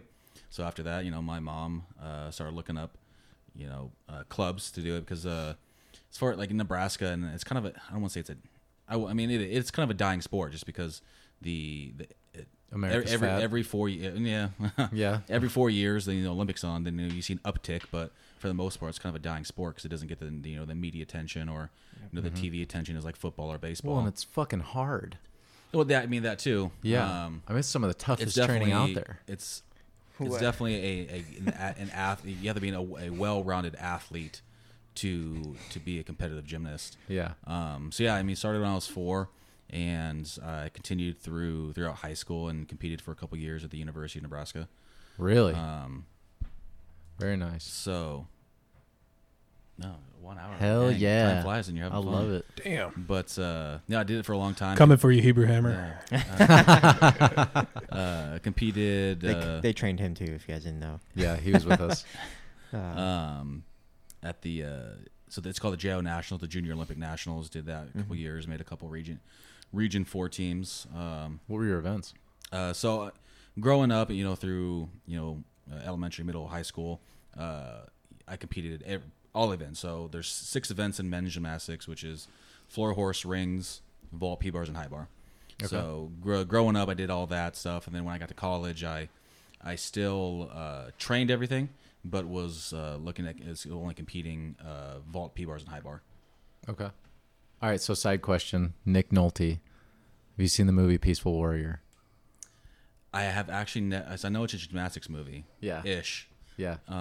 but I have I never not have ever either. seen it. No. It's pretty good. Yeah. Yeah, Nick Nolte from Omaha, so I figure I Oh, had I've to, never seen had to it. say it. I actually don't. Is he You an don't actual just gymnast? do. You don't Nick just do Nolte? No, gymnastics. he's an No, actor. he's like Okay, the he's an coach actor, in the okay. movie. So yeah, because Yeah. like I said, it's kind of You've of seen a. it? I've seen parts of it. I know what Yeah. it's about. It's gymnastics is a pretty small community, so like Yeah. I pretty much know most of the either big names or guys that have been doing it long enough in the Lincoln, Yeah. Omaha area. So Lincoln, or actually Omaha's produced quite a few Olympians in gymnastics. Really? Yeah, there's a gym in Omaha called Cahoy's Gymnastics, Okay. and it's produced at least 3 Olympians. Gotcha. Yep, around the 80s, 84 time frame. Because I did not grow up an athlete. I grew up a solid, like, fucking Fat kid. nerd. Yeah, and even when I was skinny, I was a fat kid. But all the calisthenic stuff, the gymnastic stuff, and I train out on the monk side. I mean, we don't go to the Yeah. level of gymnastic. It's definitely suited for individuals who are like, hey, I like that style of training, but I don't expect to be, at that level. Yep. But nonetheless, it's just the coolest stuff. I mean, it's so you're manipulating your own body. Yeah, you know? it's I like to describe it as a lot of times they're defying the laws of physics, like. That's what. Yeah, it's like you have And an it's agreement only with gravity. and I did it my entire life. I either did it or have been coaching it my entire life now, and even today with it's still continuing to evolve. Like the things that I was doing in college, as far as what would be considered a difficult skill or routine on the whatever event it may be. Yeah. Now, like today, 10 years later, after 11 years later after I stopped doing gymnastics, there are kids that are in high school that are doing that my college level routine. And I'm like, Jesus Christ! Like when is the progression and when does peak physical ability stop? Because there are guys that are doing skills on floor and high bar that are that at that time when I was in college, you would think that's not possible. Can't do that. You can't do Yeah. that. There's no physical way possible. You can do that and either land it or grab the bar again. But lo and behold, people are doing it, and it's mind blowing to me. I'm And still- laughing a lot because Adam was in a similar thing a little while ago. He was telling me he wanted to be able to do an iron cross. Actually, I And I was I like, have dude, a, you're way too big. And the world record's 15 seconds. Dude, it's too that's, So that's he actually a has good a question. picture Yeah, I actually have a photo of on my him. Instagram doing an iron cross. How long Dude. did you hold it? That's Oh, badass, not dude. very long. It's dude, it's You have to be so freaking strong. when It's, doing iron cross. Yeah, I When came it- upstairs like all jacked up. I was Yeah. like, It was yeah, at bro, I'm least- not doing iron cross. And he's like, no, you're not. It was at least, yeah. So I'm just gonna tell you the truth now. It was at least a few seconds. not happening. Whenever you like for on a ring routine, for because score as far as deductions and that kind of stuff, you have to hold each strength skill for at least 3 seconds. So it wasn't 15 seconds for sure. Yeah. It wasn't that That's- long. I think 3 that's the Guinness seconds is my World record right for now. holding anything. So Is do you Wings. still only do gymnastics, or did you do other stuff? too now? So once I did 2 years at the University of Nebraska. I wasn't like the most amazing gymnast. I was good, but I wasn't amazing. And when you get to college, there's a lot of guys that specialize in a couple events only. Kind of like I was, only competing a couple events, but I was training everything. There are guys that they only do like 1 or 2 events, and you got a couple all rounders. But so I wasn't on scholarship or anything. I only had books paid for. gotcha. And It's like half your tuition anyway. yeah, Shit. but kind of. Yeah, books are expensive, but I got to the point like I don't want to be $40,000 to $60,000 in debt when I get out. So I started looking at the military, and I originally thought about going ROTC through the university, and I don't know if it was the ROTC person. I can't remember who I was talking to, but they convinced me to enlist first. To get that enlistment experience. Yeah.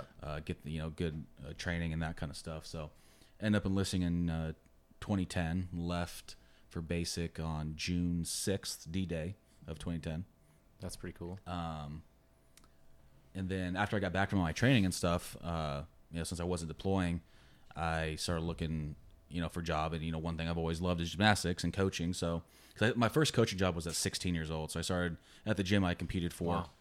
Wow. Just started helping out with like the younger guys, like the beginners classes and that kind of stuff, and just kept going from there. And once I got back, none of the gyms were hiring at the moment, so I actually started coaching cheerleading.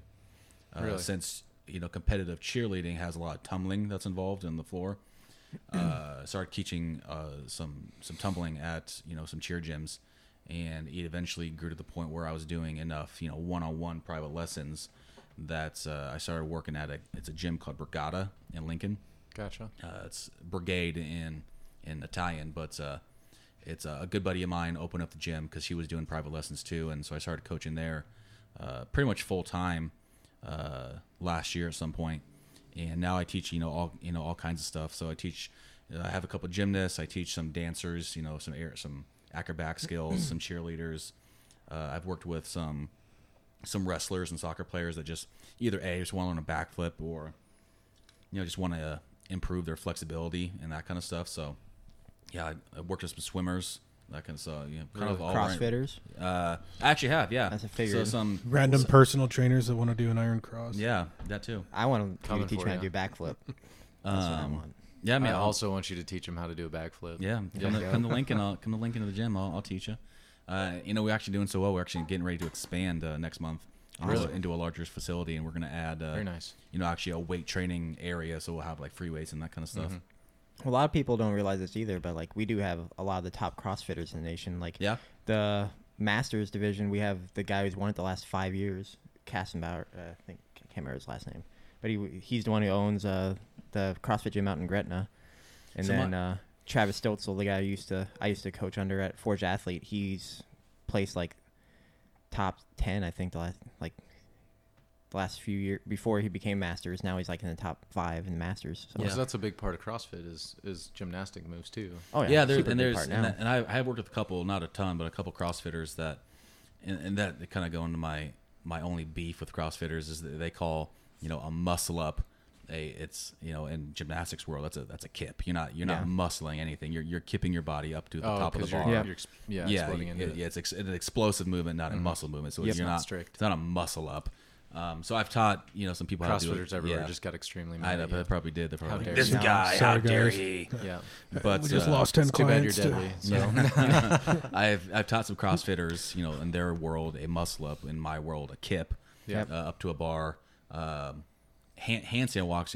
They still do those in CrossFit games. Yes, that's actually my weak. That's like the only thing I don't know how to do. So As far as CrossFit so movements, what I see all very the time well, from at least. CrossFitters is they do these handstand walks, and their body is like this big old gangly floppy noodle. Yeah, dude, they look like one of those like Yeah. wild They wiggly call it arm the man. They look like an scorpion thing. octopus or some spider looking thing trying to move their body down, a runway. And I'm like, that is so inefficient. Yeah, It's slow. counterproductive. It's It's like something out of it's The the worst. Exorcist. It's the worst possible way you can do a. It would be handstand like walk. flailing your arms while you're running, like just That's not working completely. That's not how you run. And well, that's not.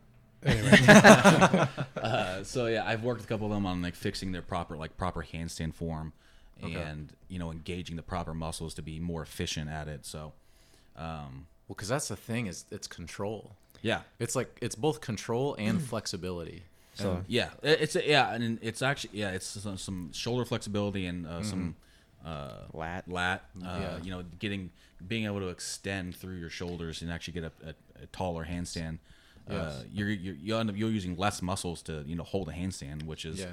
you'll get less fatigued. You'll be able to go farther and longer. Yeah. So So that's kind of the thing I've noticed. Like, I've been coaching for almost a decade now, and like a lot of people who I've coached have been former gymnastics Mhm. or something at some point in their life, and they were always much better at like being able to do any movement I teach them because they're able to use their body. They know how to move their body. yeah, And they are able to create the tension in the places they need to essentially in order to do it. Like one of the best people I've ever seen like just pick up things is this old man. His name is Joe Harrison. I hope he doesn't listen to this and get offended. But he's like ex-Marine. Did gymnastics when he was younger, went to the Marines, came out, and then he was into bodybuilding for a while. Then he started doing CrossFit over here at Forged Athlete with us. And the dude he's a freaking monster, but you can tell because he does strict muscle ups even like when there's like kipping in the yeah, workout. just dead hang. Yeah, just pull, like that. Whew. Like ring, bar, doesn't matter what Yeah. it is, strict. Handstand walks, perfectly upright, just walking down. Able to do parallel, like handstands, all this other stuff. Mhm. But like he's also one of the best CrossFitters in the gym, even though he'll tell you he's not. But he's strong as hell. 'Cause Yeah. He can keep so much tension and everything like that. I Well- just think it translates over to everything, really. If and you do that's gymnastics. one kind of thing that staying on this fitness topic is we talked about bodybuilding and gymnastics and that kind of stuff, and being a gymnast for so long and then getting out, I dabbled a little bit, and I don't want to call it bodybuilding, but I focus more on building muscle than training like an athlete. So I'm definitely back when I was in a college athlete, I weighed about 165 pounds, maybe 170, but I was usually averaging between 7 to 6% body fat. So I was lean. I was really strong with my own body weight. Yeah. I can't do half the things I used to be able to do, which is, kind of depressing. But at the same time, I'm a lot stronger in areas that I never was before. Yeah. Because, being a gymnast, you hardly ever train with, free weights or, lifting. It's all body weight exercises. You're doing handstands, you're doing, planches that's where you're holding your body upright Yep. off the ground with just your arms. Yeah. We have that built into Monk. Yep. too. Yeah. So Well, stuff. assisted yeah. planches. Yeah. and it's something that you have to work up to because, Oh, yeah. I mean, and it's all about power to weight ratio. So like I said, Yep. I was 165 pounds, really lean, but I was really strong with that 165. So I couldn't bench or squat very much, but once I quit doing gymnastics and focused on more of Olympic lifts, that muscle building style. That's what I was gonna ask you, like, I- what I- do you do now? I squat around 405 and There we go. bench over 300, which I never could have done as a gymnast. It's just a different kind of strength. Yeah. That's what I was going to ask you. It's like, you don't look like you just do gymnastics anymore. Well, I have to imagine though that like because it's so cerebral, gymnastics. I mean, you're executing high level skills, very very high level skills. Well, I mean, like picking up weight, you gotta be mindful of what you're doing. But if you tell the average person, like just from the coach's perspective, like, hey, get that weight over your head. Often they find 99 ways to do it wrong, but still execute it. You Yeah. know what I mean? Mhm. I feel like that's not possible in gymnastics. So like, no, you either flip or you can't. yeah. So to make a short story long on it, like I have to imagine like your attention to detail comes back to like what you guys do. And You know what I mean? and that's why gymnastics is such. In order to be good at it, you have to start young, and you have to. And that's My why there's heart just not broke. really. Thanks a lot. Yeah. Yeah. You can still flip. Yeah. You'll be able to You flip. get- to be a Whether you land on your neck or Yeah. not. and it's such a technical sport that there is not really an off season. Like we train all year round, 6 days a week, 3 to 4 hours a day. Yeah. Just because it takes so long for that muscle memory, you have to, to train it and get to that point where you don't have to think about it quite as hard and long as when you're, performing a set or anything like that. So, yeah. Well, like that same muscle memory though, I bet like, I don't know, but you tell me, like the circuits in your brain that were like, hey, how do I get into this position? And I'm making a weird two movements. sort of position, but is the same thing to get in holding a pistol or something like that. Well, and it was why, like, I don't know if you guys remember when I taught you the course, like I said, hey, from this point forward, you're going to hold your hands like this in front of you. Yeah. Yep. For the pistol. And Which it was we followed exactly 100% of the time. Yeah, Didn't. 100%. Yeah, 100% of never. Yeah. And I used to like just drop hands every time I was teaching classes. I would stand there for a second, just holding my hands in that position, and then slowly but surely you see it start clicking as other people are like, "Oh yeah, Yeah, get our hands. And then they start looking at each other and like, "What the fuck's everyone doing? Like, are you guys about to tell a prayer or something?" And then they start putting their hands together. But it was for that exact reason. It was just getting you used to just holding that position and being there, being ready, and understanding so that when you got your gun up, you just naturally did that. Your hands were always going back to this place with that. Yep. And so I want to, it's for that exact reason. It was to start implementing that muscle memory right away. That just don't even put a thought to it. Just a natural reaction to just bring everything right here into that workspace and be ready with it. And I had mentioned at some point in the class too that at home, like dry firing. You guys just pointed out the laser trainer that you just got. That muscle memory, being able to just just do tons and tons of reps of drawing, presenting the pistol, and driving out. Doing that hundreds of times, you'll get that muscle memory, and you don't have to think about it anymore. You'll be able to draw and present, without and have a good grip and have a good presentation every single time. It was the same within the reverse of that, and I talked about it pretty heavily with you guys a little bit. That putting your gun away back in the holster, and not having to look, just that natural, knowing where your arm is going, and that just being kind of in tune with your body, and having that Totally. Yeah, that peripheral almost to be able to see what's going on your leg without ever taking your eyes off target, and just putting that gun away, and just being in control of yourself and your equipment and the weapons and things like that at all times. And I don't know if I ever said it to you guys, talking about you're not an extension of the weapon is an extension of you. It's a tool. This is a tool, and the hammer doesn't swing you swing a hammer. The gun is the same thing. It's a tool. So utilize it as a tool and manipulate it, control it, and be in control of the situation at all times. Because people who aren't are the ones that end up hitting themselves on the thumb with the hammer.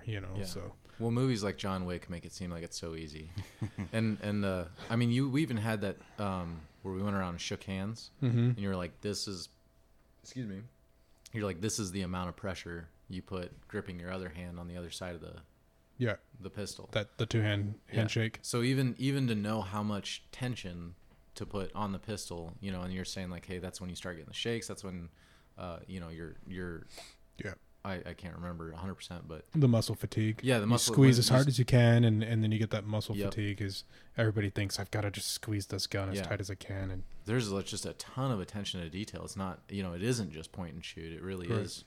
But then even to the fact that you built on that towards the end, where now it's under stress, right? Yep. So we're implementing complex things under stress.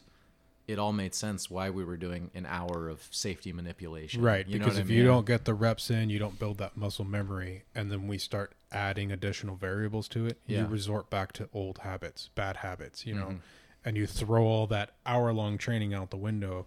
Well, if it were 10 minutes, 15, 20 minutes, you throw it out the window and you go back to your old shitty ways of doing things. But by having you do that for an hour straight, to just ingrain it into you that I put it in that reptilian brain. Yep. I do the safety. And then it's like, okay, go. And I didn't have any issues, and I think there was a few times I threatened you guys, like fucking point a gun at me, or, you don't put your weapon on safe again. Like we're going to get into a fight. I don't really care how big you are. I will bite your dick off to win a fight. I'll do what I got to do, so. I have to say, I was along with being just having a good time. We were thoroughly entertained. Yeah, there was a lot of fun out there too. Yeah, it was a good time. It was a really good time. All the guys are pretty decent dudes. Yeah, Patrick Tucker was so jacked the whole week. I know. He's like Monday. He's like 5 days. He's taping his I'm boner like, I to know. his leg. Yeah. He's just like, I 5 think days to out, this 3 I think days to this out very tomorrow. moment he's still jacked. You know, Yeah. like, when's the next one? oh, he's like sending me pictures of them going to CCW and stuff like that, Yeah. and Yeah. and carry concealed course. I think we exchange texts between each other I'd say at least once a day. Yeah. You know, we talk Yeah. about something. So He's super stoked about all of it. Yeah. I mean, he's got a whole What do new you have to hobby. do in order to teach like a concealed carry? Because Yeah. I mean, there's quite a few courses and certifications you have to get through. I'm working through that I process. was about to say, I feel like they should just like give you. The They're like, Hebrew- oh, it's Ryan and Chris. Just hand it to him. well, Like, I was they just know what's thinking up. like we were talking to Hebrew Hammer because he had just got his like a few days before we went to your guys' tactical. Oh, his CCW. Yeah, and he was talking about how it was like nothing, like there was no training whatsoever And for and, it. and see, I don't want to get into teaching CCW because I think there's good money in it. Like, I Yeah. think it will be a stable platform of steady income coming in. Of Yeah. like, it's pretty easy to hold a class almost every weekend, and you're guaranteed to get students in. Yeah. Like, Mhm. I'm going to teach whether it's one person or 15 people. You're going to get people in the door if you hold a class Yeah. every weekend. Well, I mean, you guys add trainers too and whatnot. Right, and then for the pricing, you know, because I've talked about like once I get certified and I start teaching, I'm gonna be the cheapest in the area because I'm not in it for the money. I'm in it for the training, and I don't. There are a lot of people out there right now that go and get their CCW and then they never carry a gun. Yep. Why? That's fucking stupid. And they're like, Yeah. well, I don't feel comfortable with it, and I Just didn't. kidding. I wasn't going to get comfortable for my CCW class. We didn't do anything. We had no range time, which is what I thought my CCW class would be. Which, Oh, I gotcha. you Yeah. know, is kind of that common misconception from everybody that does it. And it's like that they're not there to teach Yeah. you how to shoot. You they're get there a- to teach you the yeah. laws You get of a what to little do bit- if you You shoot. get a little bit of range time just to Validate for Validate. them that you know how to handle your gun, basically. That's Yeah. what the Hebrew Hammer said. Is like he shot a few rounds and they're like, okay, you can shoot your gun, and Well, then that the was- rest of it yeah, was just yeah, like yeah. reading. That was Alex and I as well. That was just we went to the range and it was like shoot from 5, 15, and 20 or something So like I that. kind of, and so I kind of want to loop that into my courseware of one, when we teach CCW, you're going to get a certain period of time in the classroom and then learning the laws, regulations, taking the test, and then you're going to get specific amount of time on the range. Oh, so it's like you can't get the CCW without the range time. You're saying like you'll come out of it with your CCW and actual comfort There- on your weapon. So I don't know. I'm learning as I go here. There's Yeah. no like specific requirement. Like I, as an instructor that signs off on that certificate that you take to State Patrol, you know, me blessing off on that. If I feel that you're unfit to carry a gun, or you demonstrate to me that you don't know what the fuck you're doing and you almost kill someone standing on the range, pulling your gun out, firing 3 rounds, and everybody on the range with you just feels completely unsafe by your actions, I can be like, yeah, I'm not going to give you the certificate. Like you need to go get some formalized training because you have no business carrying a gun, type of thing. Does that ever happen? No. I mean, you can get a CCW online half the time. So clearly no one gives a shit in most aspects. But yeah. for me, you know, when we start teaching it, I want to put range time in and say, I need you to demonstrate to me that you know how to handle a gun, but I'm going to spend the next 3 hours with you showing you some basics and getting you comfortable with it so that you can draw from your holster, fire your gun, do it That's comfortably. exactly what I was gonna say. And Since then- they're yeah, concealing it, show them how to exactly, get it yeah, out, yeah. back in, all that stuff. Well, I know that like even my parents who are still interested once Yep. Corona kind of, if ever, that was their thing too. They're like, you know, I'd go do this course, but I'm not even comfortable with it. Like, where am I gonna take it where I feel like I'm Right. safe? Well, and on confident. that, and then in that, of course, it can kind of compound a little bit to be like, all right, you've got your CCW. If you want The extended intro training or to- some extra training or whatever, Yeah. go on the website and sign up for other classes. We do more than just CCW. Here's Yeah. everything else that we offer. Or even the Do like a- one-on-one stuff you're talking Do like about. a bundle too, like CCW with your Yeah, intro like to pistol hey, or whatever. you know, for you know, if CCW is 75 and a 4-hour private lessons, you know, $100, you know, 125, you get both. You know, Yep. you get a certificate for 4-hour private lesson at a later date, and you know, you could take your CCW class and get your certificate and walk out of here. Yeah. You know, that kind of discount type of thing. So That's legit. That's how you lure people in CCW right now. I'm already lured in, man. Like, I I'm, am. like, wait, you're like, hey, I've got the school I got to do. I don't think we're gonna have any more courses the rest of the year. And I was like, cool. I'm depressed now. Thanks a lot. Appreciate you can that. start working on your flip. and your Iron Cross. Oh, there we go. Yeah. That's Tomorrow, how I'm can you gonna get do me my on an Iron backflip. Cross tomorrow? You got coming into Lincoln. I'm gonna I'll do it tomorrow. Oh, okay. Do it that quick.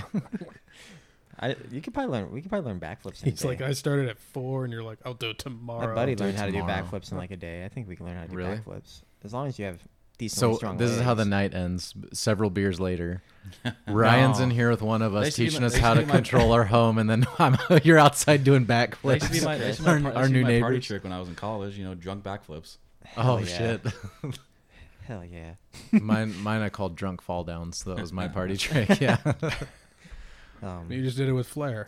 Yep. Do you do anything for training besides not running? I do run. I do the rucks. You asked about if I was a black belt in anything. I'm not a black belt in anything. I used to do a lot of mixed martial arts when I first was transitioning over to the guard. I was kind of found myself in a bad state, and so I got, I would say, mixed up with a buddy of mine. His name was Brian Wagner back in the day, and it's back before this Victory Fighting came out and all that stuff. They had Omaha Fight Club. It was completely unsanctioned. It was I was in there. the basement of Sokol. I used to do that too down at the old military thing down in Yeah, but it was 13th in the Martha. it was like something in the like that. basement of Sokol Underground. It was just a cage, and it was dirty and gross, and they were just like, you too, and I got linked up with a trainer through my friend Brian, and so we trained pretty hard together, and that was all I dedicated myself to. I was like building a house, training with him, and then going to work, and that was all I did in a day. And he was like, just don't start drinking. It's better than drinking, And I was like, yeah, I'm not going to drink. I just want to fight. And I would just let this rage out of me. And I ended up going like 20-3, I think, in the course of like 8 months. Oh my god. Yeah. So I mean, I forgot they didn't have restrictions back then. yeah, there was no restrictions or anything. They were like, you want to fight again next week? And I was like, fuck it. Okay. Yeah, exactly. And it was all amateur and everything. You weren't getting your Yeah. name out there in any way. Well, I'm glad but- to know you're just as deadly without. So it makes me more comfortable. So so I got through that, but I did that in the course of like 8 months. And so the 3 fights that I lost, they were actually my last 3 fights in a row. And my trainer was like, I think you're tired. And Sounds like a rough weekend. Yeah, my trainer was like, I think you're tired. And I was like, I'm actually kind of fucking exhausted. And he was like, yeah, man, I think you should take a break. And I was like, I think I'm done. Like, I don't really want to do this anymore.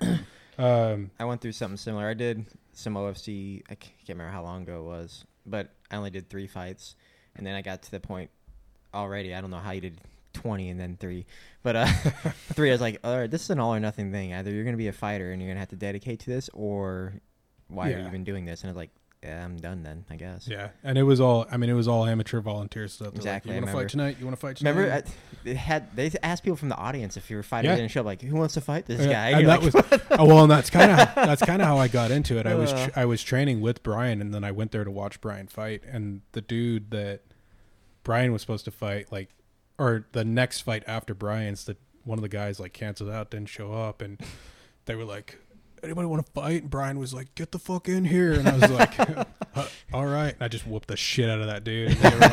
And so they were like, you got to keep fighting. You should fight again. And I was like, see you next week. So Oh shit. yeah, that it just used to turned be into that. freaking madness, dude. Any of you guys know Jeremy Horn?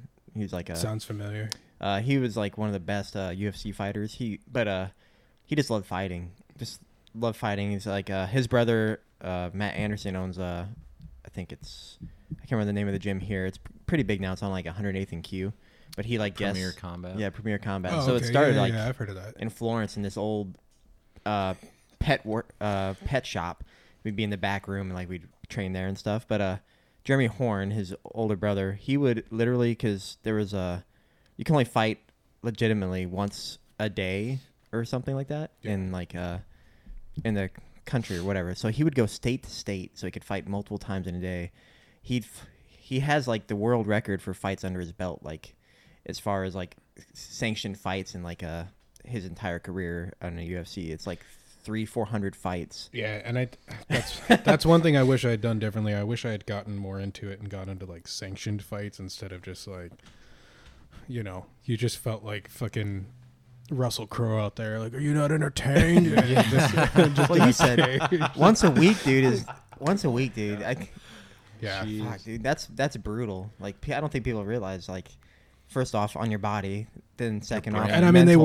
weren't like brain. every week. I mean, like I said, it was over Yeah. 8 months, but I But mean, still, you know, you're God. still looking 2 or 3 a month at Yeah, least. that's So not like it was- professional UFCs. They're every 3 months. yeah. Just getting If punched in the that. head Sometimes, many like, times. Some of the champions, they don't realize they don't fight for almost a year. Like it's Yeah. crazy. Well, I You're know, like, wait a like, minute. I know one of the kids, and his name was Nate Welch, and I actually went to high school with him, and he whooped the shit out of me because he was like a capoeira type fighter, so he Oh, almost yeah. looked Oh, like he man. was Breakdance breakdancing and fighting, shit. Yep. Dance He kicked fighting. me in the face so fucking hard. Yeah, so I was pissed. I actually ran into him at a training event at a school in the army, and I was like, "When the fuck did you join the army?" And he was like, probably about a year after you." And I was like, that's awesome, man, good for you. He's like, "Yeah, you ever want to fight again?" I was like, "Fuck no, dude." Like, stay away from Settled me. that score already. Yeah. Yeah, we're Damn. good. You win. We're done.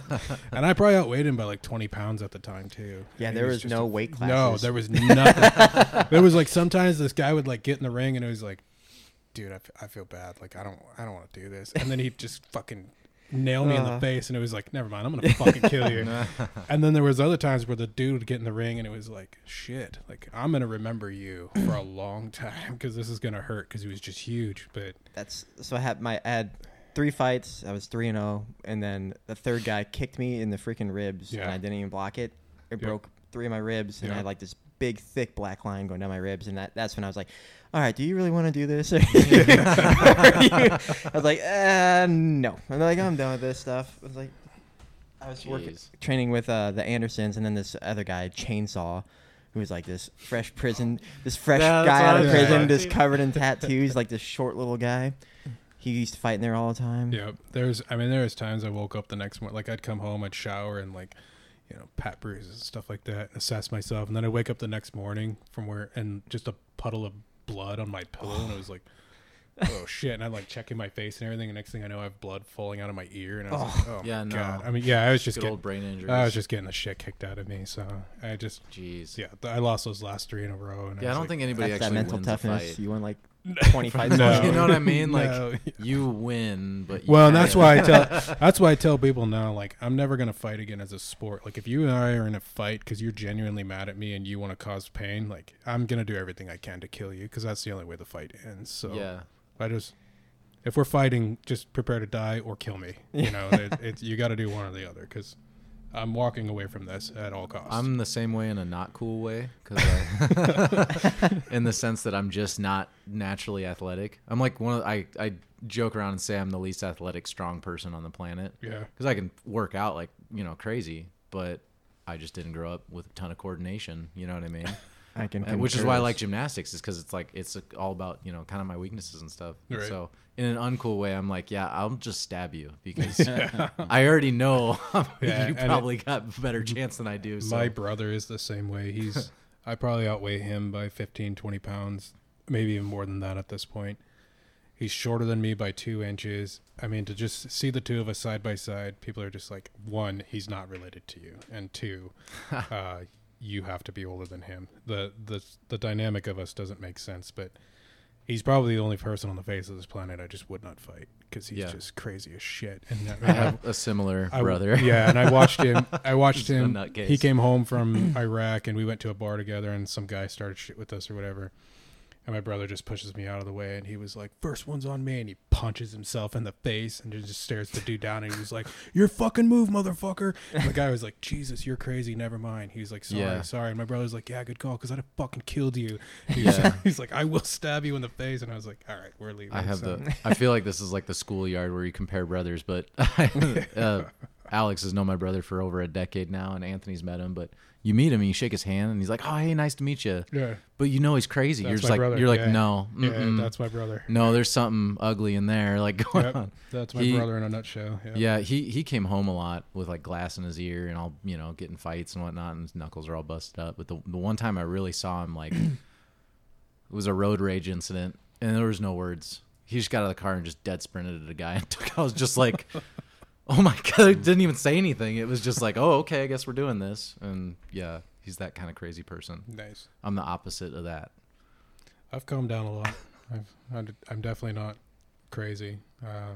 But I know, like, when I was doing Omaha Fight Club, I had a lot of things to work out. And so I That think was that's me. kind For of sure. what kept me going, kept me alive, and all Oh, of yeah. that. It's a But transition period. Well, Yeah. it's crazy how like stuff like that, like it's like it seems ugly on the outside, but like really it is kind of transformational and positive. and it was, yeah, Mm-hmm. I was turning a lot of things for myself around internally through Yeah. that kind of, and simultaneously I was rebuilding a house, so it was Yeah. almost metaphorical in a way, you know. So No, that's pretty cool. yeah, it was a huge transition in my life, and then Mm-hmm. pushing into the guard and all that. Well, bringing it Right. even like full circle, it's like the confidence side of it. You know Yeah. what I mean? Like it seems ugly to people that don't understand it Yep. to be able to confidently execute violence against another person, but in a way, it's like you're almost a more peaceful individual.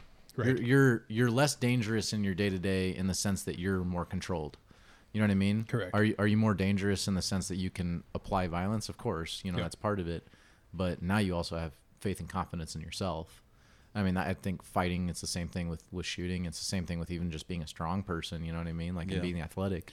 I don't know if you guys know who Jordan Peterson is. All Oh, yeah. so have you his 100%. his I love quote? him. One of my Yeah, favorite quote, people. A harmless man is not a good man. A good man is a very dangerous man who has it Yep. voluntarily under control. Yep. So Jordan Peterson's 12 Rules for Life is Oh, yeah, that's a great why I finally joined the Army. This guy, Alex, has known me since high school. I've been talking about it forever. And I read his book and I was like he's just like, you have things to do. Yeah. That's the one line he said that I was like, fuck, I got things to do. I called the recruiter the next day. And it was like, Yeah, it's a good book. yeah, and just everything he talks about. I listen to something about him at least once a week just Yeah. because.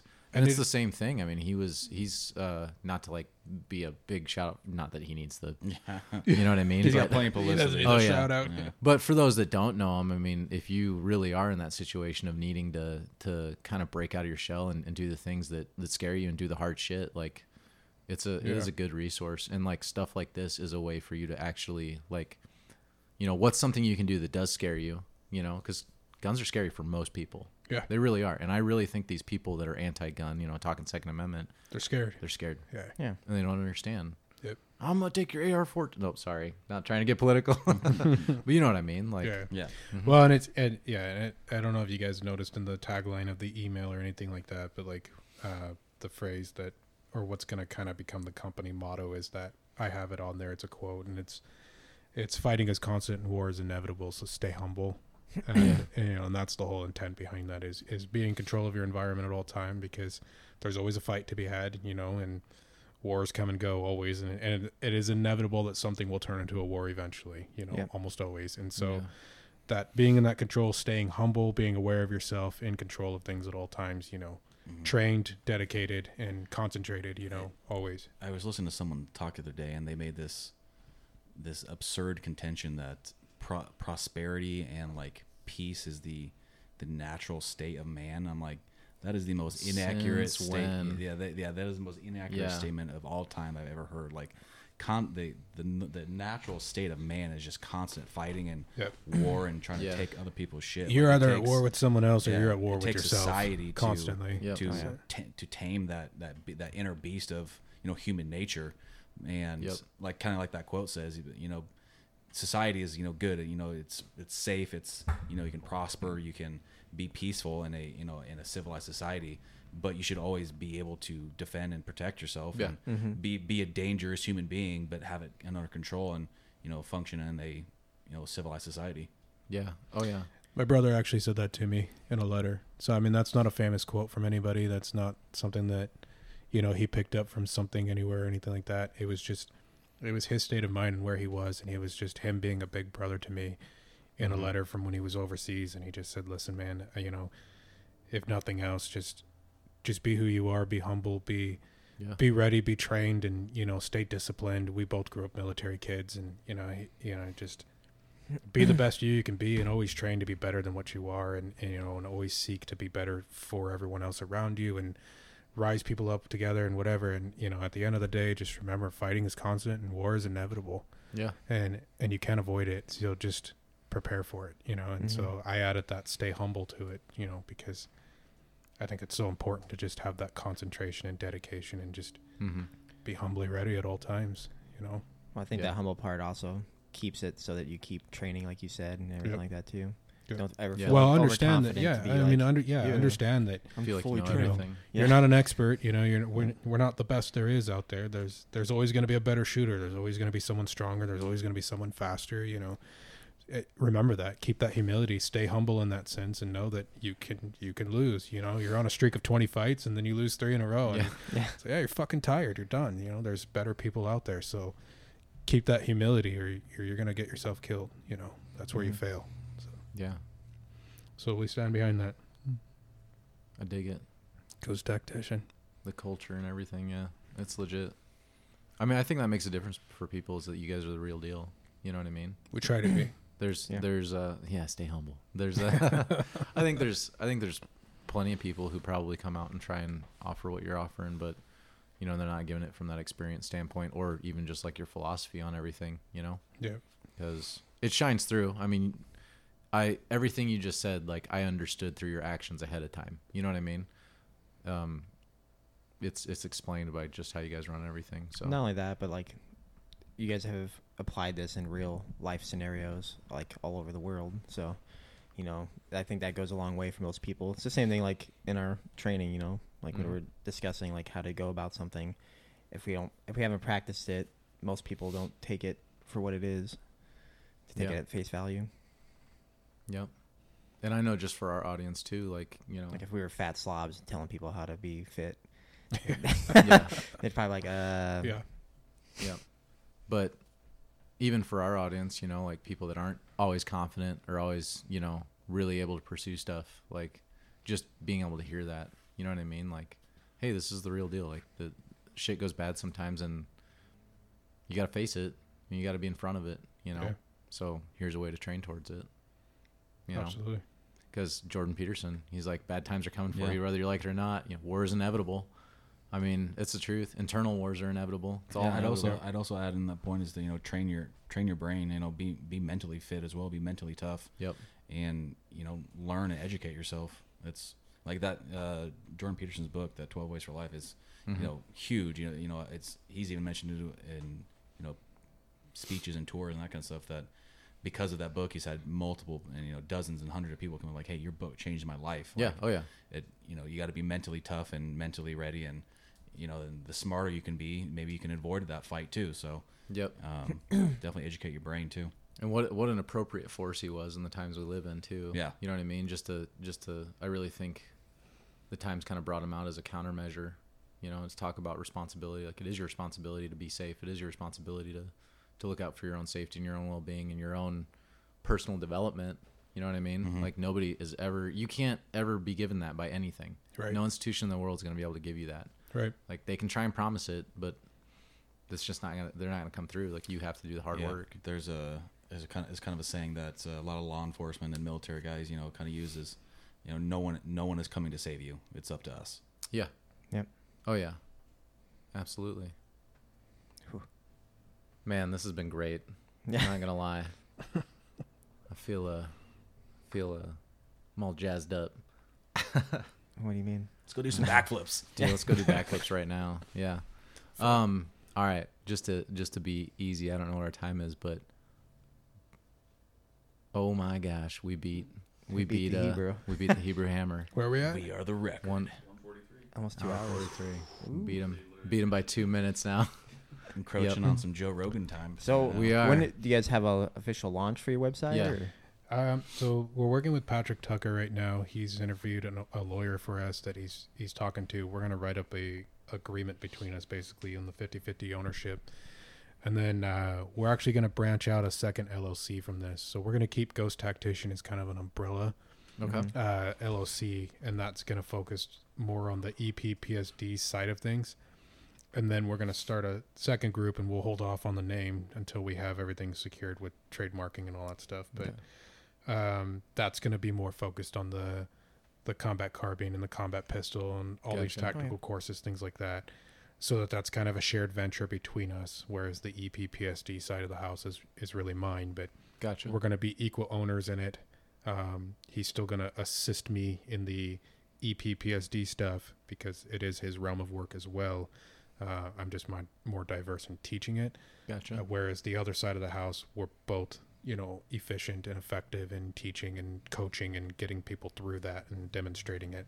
Yeah. And so we're going to make that kind of a named group that stands out as the two of us versus right now people see Ghost Tactician, not you guys, because you guys have only known it as us, but anybody else, that came to previous classes, things like that.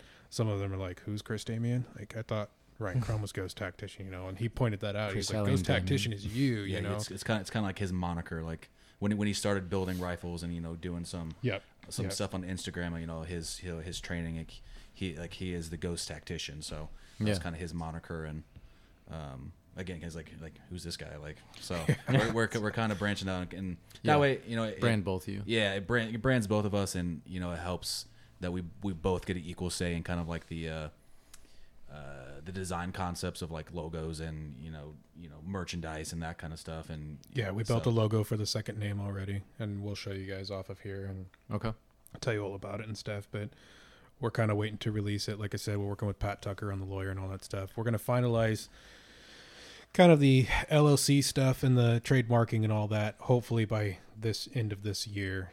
And then we're looking at launching the website, sometime by end of January, maybe mid-February, Okay. 2021. And then we hope to start launching classes pretty hard going in March. Sweet. I was going to ask, like, yeah, first day second for quarter. classes. Yeah, we'd kind of like to start doing almost every weekend, minus drill Yeah. weekends, things like that. But So 5-10 years out, are you looking for like static facilities, indoor facilities kind of stuff? What's like the big kind of dream? land, we need land. We want to have a place to call our own, because one thing that we do, like right now, we rent the property from two individual landowners, and we kind of give them a percentage of what we make per shooter, and so it's nice. They work with us, and it's great. We work out deals and everything that we do. All of this has been financed completely out of pocket. We've not taken out a loan and anything like that.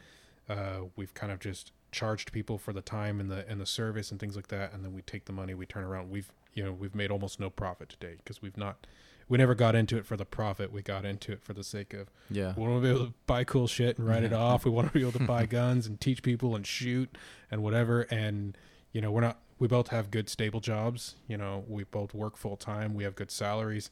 We're not worried about becoming millionaires from this. Eventually we'd like to start working towards growing this, and this being our primary source of income, and we Gotcha. cut everything out. But we're not looking to be millionaires, Once that just have, military like- retirement starts rolling. Yeah, in. exactly. Yeah, exactly. Just that cushion. But we're not looking to be millionaires. We're looking to bring something to the community and instill it in Yeah. Nebraska. And so Better than being a millionaire is, making a living off the thing you like to do. right. Yeah. And so that's what we want. We want land. We want to be able to have like a bunkhouse. So like, hey, we're going to offer this week-long training course. That'd be We'll fucking house you. cool. We'll feed you. We'll No all the mask training mandate. is right here. You What's guys- that? No mask mandate. Yeah, no mask You mandate. guys ever seen that Seal Fit stuff by Yeah. I can't remember his name. Oh, I know who you're talking about. Yeah. Yeah, but he like does like pretty much tries to do like 1 week of like SEAL training. Mark Devine. There we go. Yeah. Yeah. Freaking. Really good They books, took too. a bunch of CrossFitters through it once time. It was horrible. Yeah, he's got a book called Unbeatable Mind that was pretty interesting. The only Yes. CrossFitter that completed was actually the strongman CrossFitter, Rob Orlando. Really? He's like Well, the they biggest one. start with a 45-minute He plank. looks kind of like Chris here. He's just It's- jacked out of his mind, but he beat everyone else there because he's just a strongman training. People just look at you all jacked, and you're like, yeah, and I know how to use a gun. That'd be cool though. Then have, Ryan like, your shows own- up with throwing knives. like a week course where you just stay there, and like you guys have like a little. I want you fairs guys on my everyone goes real in. life D&D team, It's the real life D&D. the real life Dungeons and Dragons. Yep. So you're a monk, right? Yeah. Yeah. Yeah. So yeah, like you were about to bring it up, being able to have like like a bunkhouse and actually be able to house people, and that way they can stay and don't have to drive back and forth. We legit want like a body of water on the land so that we can do like, can you say you've ever shot from a boat before? Nope. Yeah, so No comment. we've done Zodiac training in the military, and like Oh, that'd be have legit. had to train engaging the enemy from a Zodiac on a river, like trying to get to a bank of land and engage targets and things like that. So we're like, As that'd be someone kind of who cool almost- to teach people. That one might be difficult. As someone who was almost arrested for shooting lots of lead into a river. Well, Most of it's protected. Well, that's why we say private land with like land, like a man-made body of water Oh, on I it, like a gotcha. pond or something, where like, all right, you're just gonna float from this end to this Yeah. end, but while floating, you're gonna engage these targets, type of thing. That's That'd be you so know, cool. I think that'd be awesome because Yeah. then it's like a vacation for somebody. Yeah. I think there are a lot of vacation times that are just spent kind of boring. Him and I were even talking. His family's got a cabin, and there's this pretty solid mansion with like a sweet barn on it too. We're like, man, Oh, if we yeah, could turn the that one. into like a fitness B&B, you know, people come down for a week. We were even talking about having Patrick Tucker in on it, like, and everybody's coaching on their own specific like Yeah. expertises. Yeah. You know, yeah, that'd be something pretty legit. that'd be awesome. That's kind of where we want to go with it. We want to just have almost Yeah. like a training compound / facility type thing where we can just kind of house and culminate everything and just it be a one-stop shop. We want US 5 to 10 year plan. I mean, we also want a FFL. Yeah. So I want a dedicated brick and mortar location where I'm building the custom rifles and we're selling the parts and things like that, selling guns, whatever. Nice. So, All right. because I definitely, you guys saw firsthand, you come in, you try all these different guns and you're like, Oh yeah. I want one of these. And, What was that you're short like, No, one it called? wasn't just one. right. Yeah. Yeah. the Val Kilmer, The Val Yeah. Kilmer. Yeah. Oh my gosh, I watched. the bank robber. I had a buddy over who's here. He's part of the MP I wasn't allowed to vet, touch that and, one because I would break it. I'm in my room and I get that text from you, and he's crashing on my couch. He's like, "What the fuck is he listening to?" 'Cause it's just that whole gunfight from that movie, something ridiculous. What's the movie called again? Heat. Heat. Yeah. Heat? Never seen. Dude, you know me Classic. in Come on. movies, man. I've never Fucking seen classic. But Well, you've Alright. seen movies. You just haven't seen classic ones. yeah, so that's Like really why good Yeah. ones. that's why I it. Fall dedicated asleep. that's why I dedicated a whole rifle to calling it the Val Kilmer. That's awesome. It does look like him. All right, nerdy shit. What games you guys play? Anything? No, of course not. Nothing? dude. Nah, not really. So I at one point owned like a PlayStation 3 Okay. that I don't even know where it's 10 at fucking anymore. years ago. Yeah. I don't even know where it's at anymore. I have a PS4 for the sake of the Blu-ray I player. watched The Mandalorian. Does that count as nerdy stuff? No. Yeah. Yeah. I haven't seen it yet. That's good enough. Star Wars. I literally nerdy. got Disney Plus only to watch The Mandalorian. Only Yeah, watch pretty Blu-ray. much the same. Yeah, Yeah. all the Star Wars movies. Oh, yeah, that's nerdy. Yeah, adore like I like We'll some bring like, you into our culture quote unquote too. nerdy stuff. Like the new Star Trek movies are good. Yeah. I've seen all the Star Wars.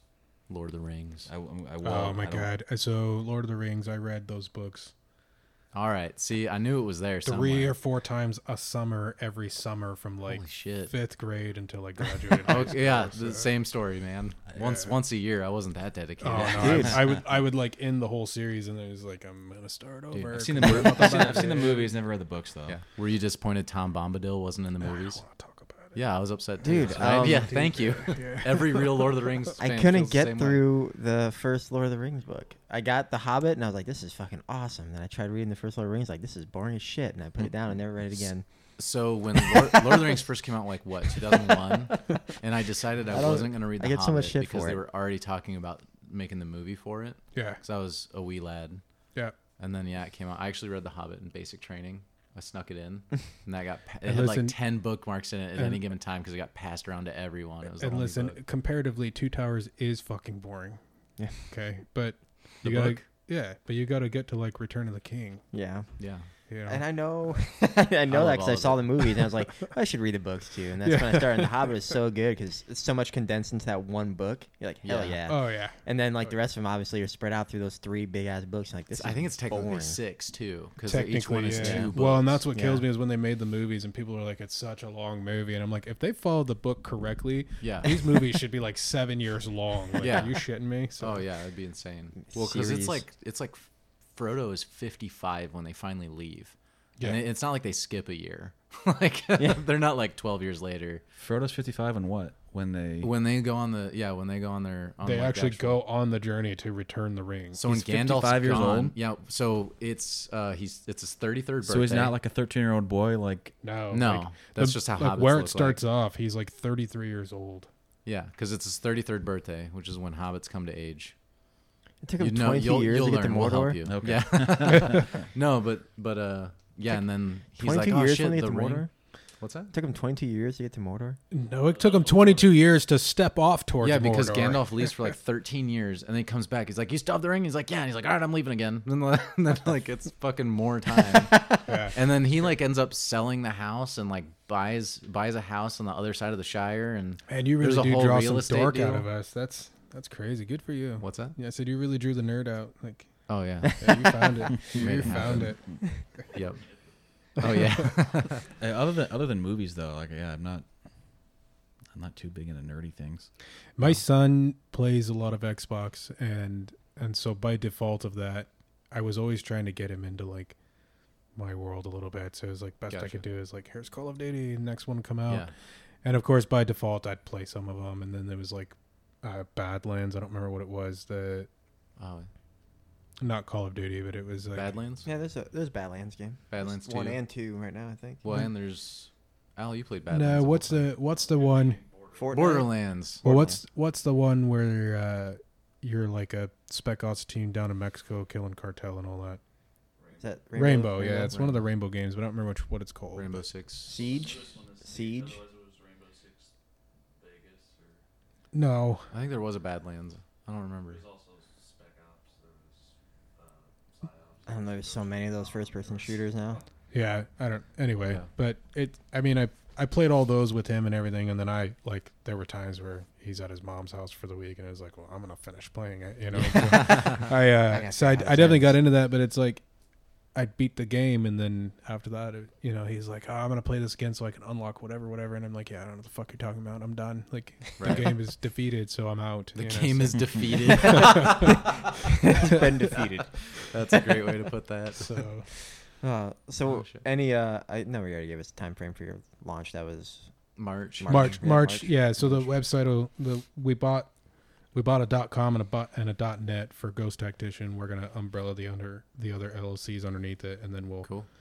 we'll launch the website. We actually met with a guy that's kind of a videographer. Yeah. So he's got pretty cool ideas and stuff, and a lot of equipment for getting video content, commercials type stuff, and Dig helping it. us build the website up and everything. Because If you need actors to shoot live rounds, we on might. camera. So we talked about actually going out to the range itself, because one thing we never even thought of, and he brought it up, and we're like, damn, that's a good idea. And he's like, do you guys actually have like pictures and video of just the training site itself? And he was like, we should go out and stage it, put up targets and barricades and all that stuff, and like show what the actual training site is. And it was like, fuck, I never thought of that. So it's like, yeah, it's little stuff like that where we're kind of appreciative of everybody we're getting linked up with that's helping us kind of bring it all together. And so yeah, we're hoping Cool. to be completely live, and like I said, late January, early February, and then start Heck yeah. just Where can they follow you guys until then? Yeah. so I'm on Instagram right now as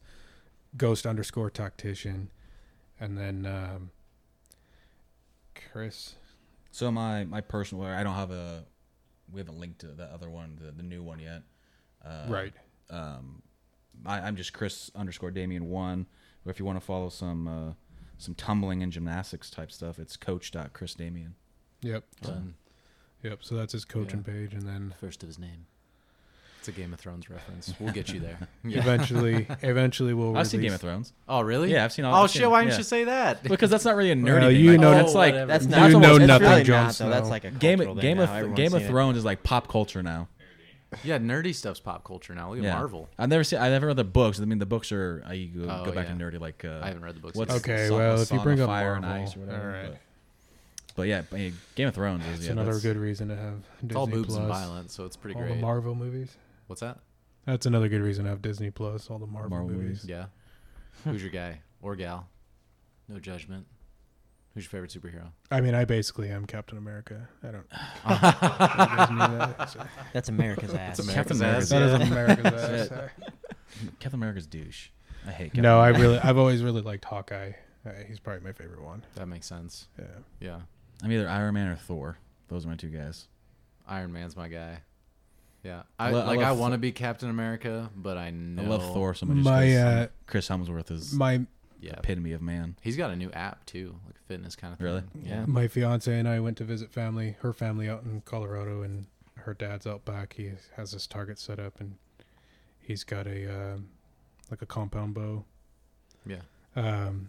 And so he's standing out there and he's shooting this, and I'd never touched one in my life, never picked one up or anything. And so I walk out there and it's like, Bob, what you doing? He's like, seeing if I still got it. And he's older now and everything, and so it doesn't come as easily to him. And so he's talking me through it, and as he's explaining it, I'm relating it automatically back to guns and stuff. And he's like, you want to pull it to your cheek and just kind of let it release naturally and everything. And I was like, well, yeah. I mean, I would just think like what I'm looking at is what it's going for, and I should let it release naturally, kind of like a trigger squeeze. It should surprise you. It should go off, as a surprise. You should never anticipate it, whatever.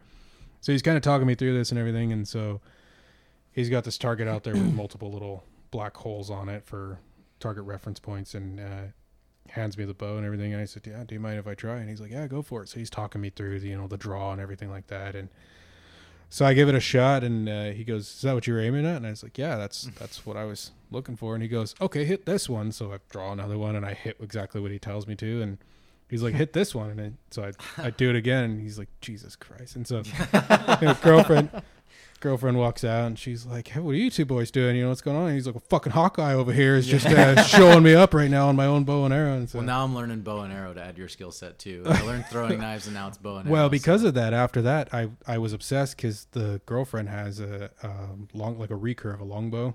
Oh, damn. And so how good your girlfriend's deadly. Yeah, so I was trying hers. She's a good shooter. She's a lefty. And so I was trying hers. And after that, I was like, well, I'm obsessed. So her dad took me down to this shop, and I bought my own bow and everything like that. And so I fell in love with it immediately. And he was like, awesome. Yeah, so, he asked, he's like, well, when's the last time you shot a? I was like, I've never done this before. And he's like, get the fuck out of my house. Cool. You gotta be shitting me. That's awesome. So I don't know. If it comes to shooting, it just comes very naturally to me. And yeah. So clearly, I just like, I'd say Hawkeye's my guy. I get him. Cool. Hawkeye and then Iron Man / Thor. Yeah. I mean, Iron Thor. I mean, look at him. Yeah. Thor just makes sense, Yeah. Thor does make sense. I'll see it. Yeah. All right. Phil Well, hey, is a little bit taller. if you were just a little bit taller, yeah. Thanks for coming on, guys. Seriously. thank you. Thanks for having This us. is awesome. Appreciate it. Very awesome. And you can catch Anthony and I, Coach Anthony at the Fit AF, Coach Adam at the FitAF.com. Yeah, check us out. You guys know the drill, but check these guys out too. Ghost_Tactician. Website is going to be what? GhostTactician.com. GhostTactician.com or .net. Yep. So, yeah. Yep. Cool. All right. I think we're calling it. We finally made it. Outro music. Do you probably guys over want to 2 join hours. us? No? Should we What kind outro of music it? we doing? Whatever you want. It's just a free-for-all. Have to wait until they get a few more beers, and then All we right. can shoot Yeah, a music no video. outro music too, guys. All right. Love you, folks. Thank you. Bye. Later.